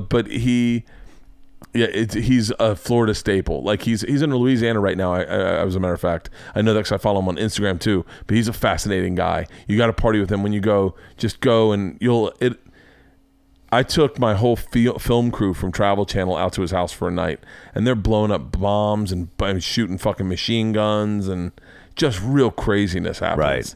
And he's just a very sweet guy. Yeah. He's a very sweet guy. I'd definitely hang with him for a night. Well, we should wrap this up. We did 2 hours. Is it? I think that's sufficient. We should definitely talk about the half marathon. Oh yeah. That was one of my favorite. one of the hardest I've ever laughed when we were walking. Do you remember when we were walking and we were talking about molestation? And I was like, I don't think I've ever been molested, but I know one time I got a concussion and they had to feel my testicles in the middle of the night. And you go, yeah, they don't do that for concussions. Did you ever use that? You said you were going to try to use that on stage. No. I brought it up once and it creeped everyone out. Yeah. It's tough to pull that off. It was like, oh, are you opening up to us too soon? But that was great. We went and we did Cowhead, right? Yeah. And then I said, I'm running the half marathon. And you're like, I'll do it. And me, you, and Galvin. Yeah, well, you asked me on the air. You were playing at the Improv. I was playing at Side Splitters. Yeah. And we're both on the radio at the same time. You asked me on the air, you want to run this half marathon? I'm like, yeah, all right, I'll do it. Because you lured me in. You go, look, there's beer at the end. Yeah. We're going to drink. At the finish line, we're going to go drink. Yeah, and we did. Yeah, and I'm like, all right, I'm in. I never ran a marathon before. I'm not a runner. So, and I just went out and I bought a whole brand new outfit. You're not supposed to do that. I wore brand new sneakers. I got the sneakers on. These are the ones I bought. Oh, for real? I bought a brand new shirt, everything. And you're not supposed to do that. I don't know. And I just went and did it. I'm like 2 hours sleep. Yeah, that's right. You stayed out all night. I stayed out till like 4 a.m. and I had to meet you guys at like 6:15. You were drinking beers at 4 a.m. Yeah. And you showed up and you were like, all right, let's go. Let's go. And we walked the majority of the beginning and like kind of ran. And then at one point you're like, I got to take a shit. Yeah. I stopped off at a hotel. Yeah. I got breakfast in the hotel, had the little, the buffet, the Holiday Inn Express. Yeah. I just walked in like, you got to walk in like, you've been there before. You're like, nah, I've been staying here for a week, and just went over, ate breakfast, took a shit, met you guys back up. The best part of that whole morning was when you go, wait, I think they just called my name.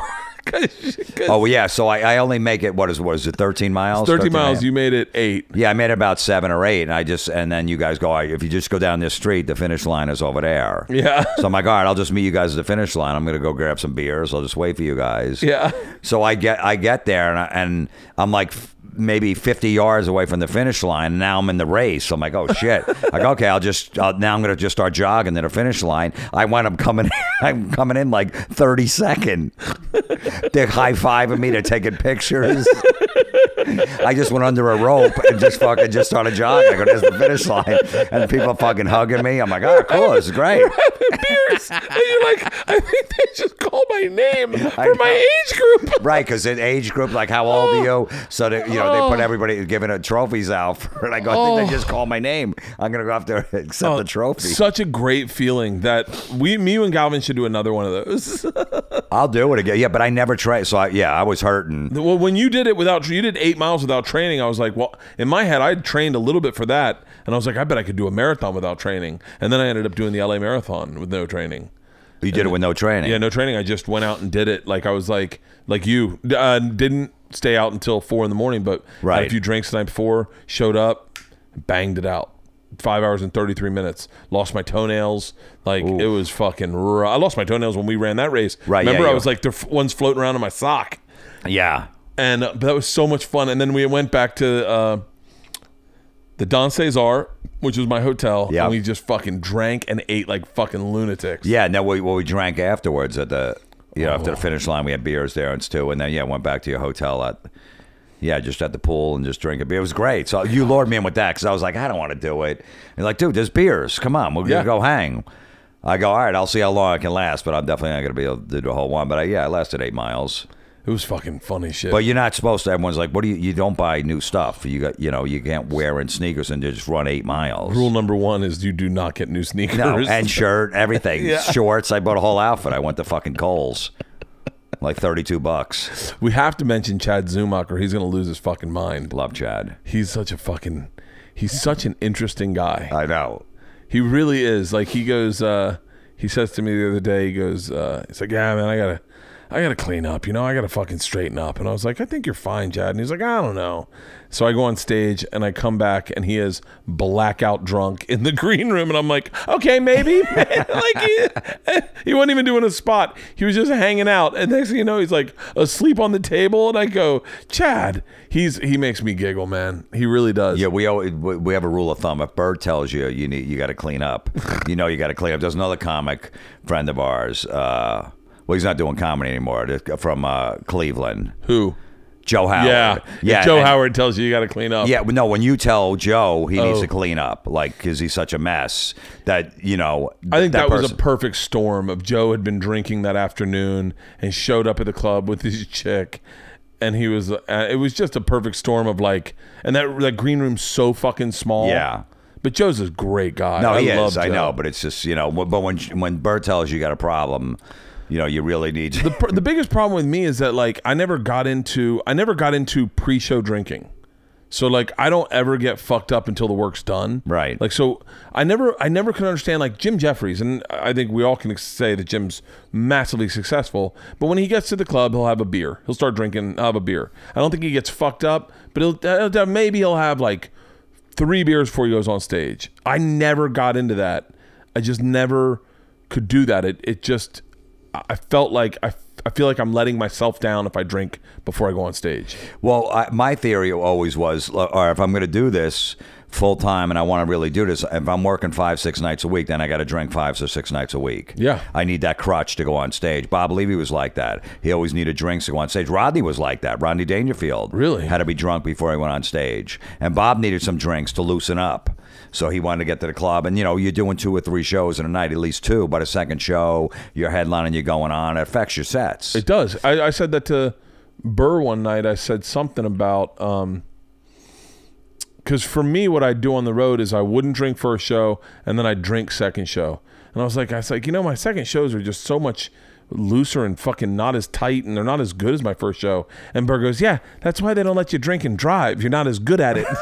And I was like, oh yeah, that is. And so I kind of stopped altogether. Like I will have my first drink at the end of the second show when I start telling the machine story. I'll then but even then, as soon as it touches my lips, I'm all over the fucking map. Right. So like I never got into the pre-show drinking. So then when I see anyone who drinks pre-show, and especially if you're featuring or hosting and you drink pre-show first show, do your job, pre-show second show, do your job, by the time I get off stage, they're fucking wasted because they've been drinking this whole time. Yeah. And that's where I always go like, and by the way, and I say this to Chad, I don't think Chad is a fucking mess. When you work with him, he does his job competently. My thing with Chad is, hey, I wanted to hang out with you also, and you're done work and you're fucking hammered, which is fine. He's done work. Right. He's done his job. He's not. But you want to hang after the show. Yeah, I'm stone sober. Right. I want someone to get drunk with me. Like, wait for me and let me get hammered with you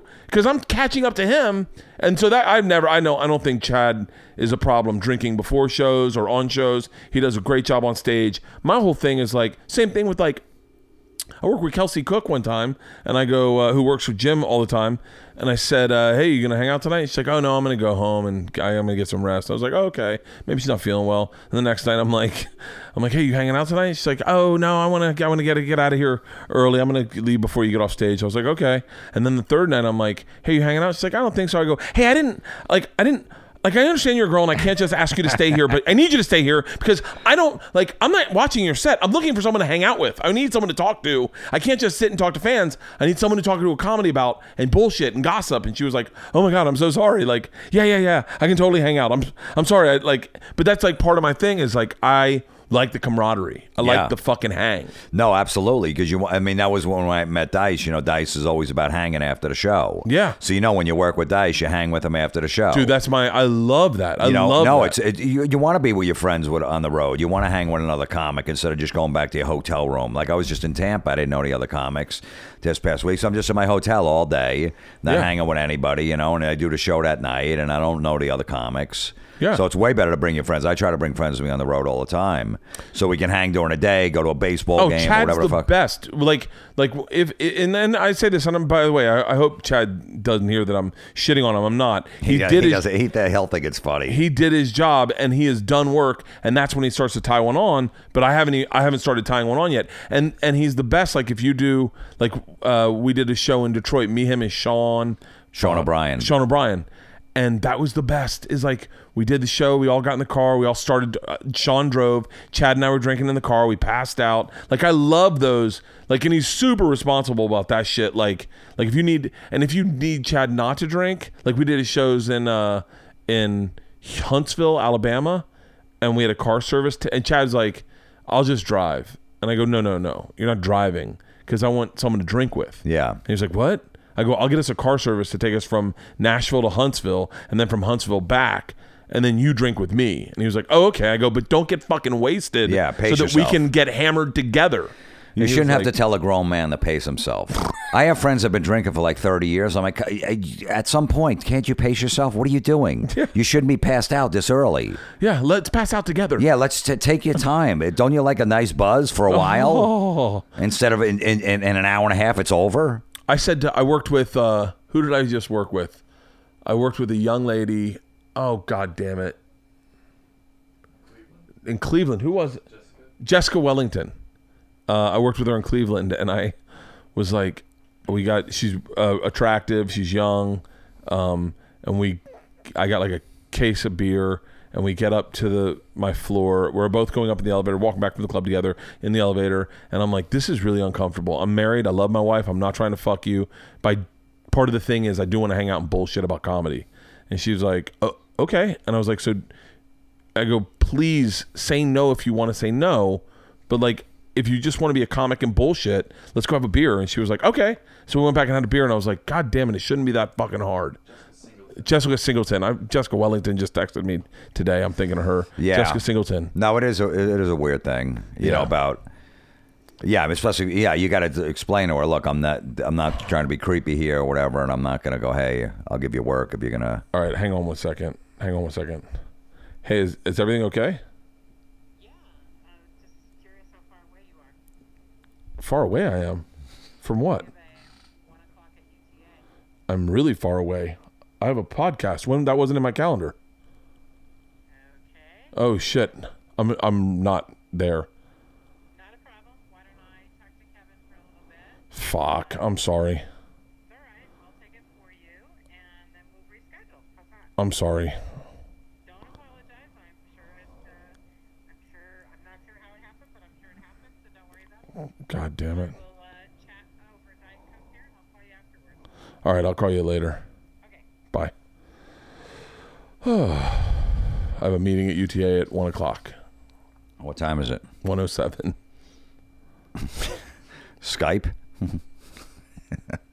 Fuck me. Well, it was good talking to you today, Jim. Yeah. Well, just go tell him, look, I'm not interested in doing movies, so what the fuck do I got? Why am I driving to Hollywood? Fuck me. I am so bad. Was that in my calendar? Let me see. I'm sure it was. Yeah, it definitely was. Yeah, it definitely was. Way to go, Bert. It was. Yeah. I just ignored it. I said, I looked at my calendar today and I said, I got Jim and nothing else. And I was like, oh, cool. We'll just hang out. And I literally did not look at that other fucking thing. I apologize to Kevin Eaton. Fuck. All right. But yeah, that was, I don't know. This was worth it, in my opinion. That meeting was never going to turn into anything. Yeah, they're just going to you're going to tell them, look, I really don't want to do movies, if you want to be honest. It's TV. It's scripted TV. I really do want to do scripted TV. Yeah, I really want Kevin Eaton to want to work with me. Oh, fucking Judy's like, how far away are you? I go, from what? I know. From UTA. I said, I'm very far away. Why? She's like, we have a 1 o'clock. I was like, okay. Fuck. All right, well. Now they're going to want you more. Yeah, they're like, he totally forgot about it or whatever. Okay, now they're going to be like, this motherfucker. God damn it. I was so good today. I was like, I got my day organized. I was like, meeting with Bill and Al. Go right over there. We got Jim. Bang, bang, bang. Fuck, well, whatever you're going to do. Well, this is a great podcast regardless. I loved it, man. And, you know, this is just my first time on. I'm excited. Dude, we got to do when I'm going to be out in New York soon. And we should do one when I'm out in New York. Yeah. No, I know we're trying to hook it up before my book came out and stuff. We couldn't do it, whatever. But no, absolutely. Fuck yeah, man. Dude, I love you, man. Dude, I love you. You're one of my favorite fucking guys out there. No, look, I just saw your Netflix, the trailer. I'm like, this thing is going to be huge. I was just telling some comics last night. I forget who it was. I go, maybe Kelsey Cook, because I did her pod. I go, you realize, people that don't know Bert, most comedians do, that are going to watch Netflix and go, there's a fucking guy doing a show without his shirt on. I go, and he can back it up. It's not going to be some lame special. Yeah. I go, he's going to fucking blow up from this because people are going to be like, that don't know him. Go, did you see that guy wearing? No. Oh my God, you got to see him. He doesn't wear a shirt. It's fucking great. But I saw the trailer. It was just so funny. Your fucking guts hanging out. I brought Coors Light instead of fucking. I'm like, this is fucking great. It's amazing. Dude, I appreciate it, man. I'm going to post this week. This will go up tonight. Yeah, this will go up tonight. What dates do you have coming up? Okay, Atlantic City, the new Hard Rock Casino, August 28th through the 30th with Don Jameson. And then I got some dates down in Florida and Albany. All dates are up on JimFlorentine.com. And I got a podcast, Comedy Metal Midgets, I do every week. It's up on Mondays. And my book, Everybody is Awful Except You, is in stores, on Amazon, all that stuff too. Dude, fucking go find Jim on the road. You literally are. I think there's a handful of us that are like committed comics where we're like, comedy's our thing. That's what we do well. Yeah, I love just being a nightclub comic. When I was just in Tampa this week, they're like, you bring in a crazy crowd, you get them fucking crazy. I don't know if people are going to get thrown out. They're yelling shit. I'm like, I love that chaos. Yeah. I love performing in a nightclub. Just telling dirty jokes. Me too. You know, that's my thing. That's great. I will never. There will never be a trade-off for those fucking moments where you come up with something in the room and you're like, "Oh shit, that's going in the act." Fuck yeah, exactly. All right, everyone's calling me now. My wife's now calling. Hey, I'm well aware I missed a meeting. Hey, what's up? Are you still podcasting? Yeah, I am. Oh, I'm sorry. Never mind. I'll call you back. I'll call you back in 2 minutes. Okay. All right. I was just checking in. I'll call you right back. All right, love you. Yeah. All right. Well, it was great seeing you, man. Thank you so much for doing this. Absolutely, man, dude. Thanks for having me. Fuck yeah.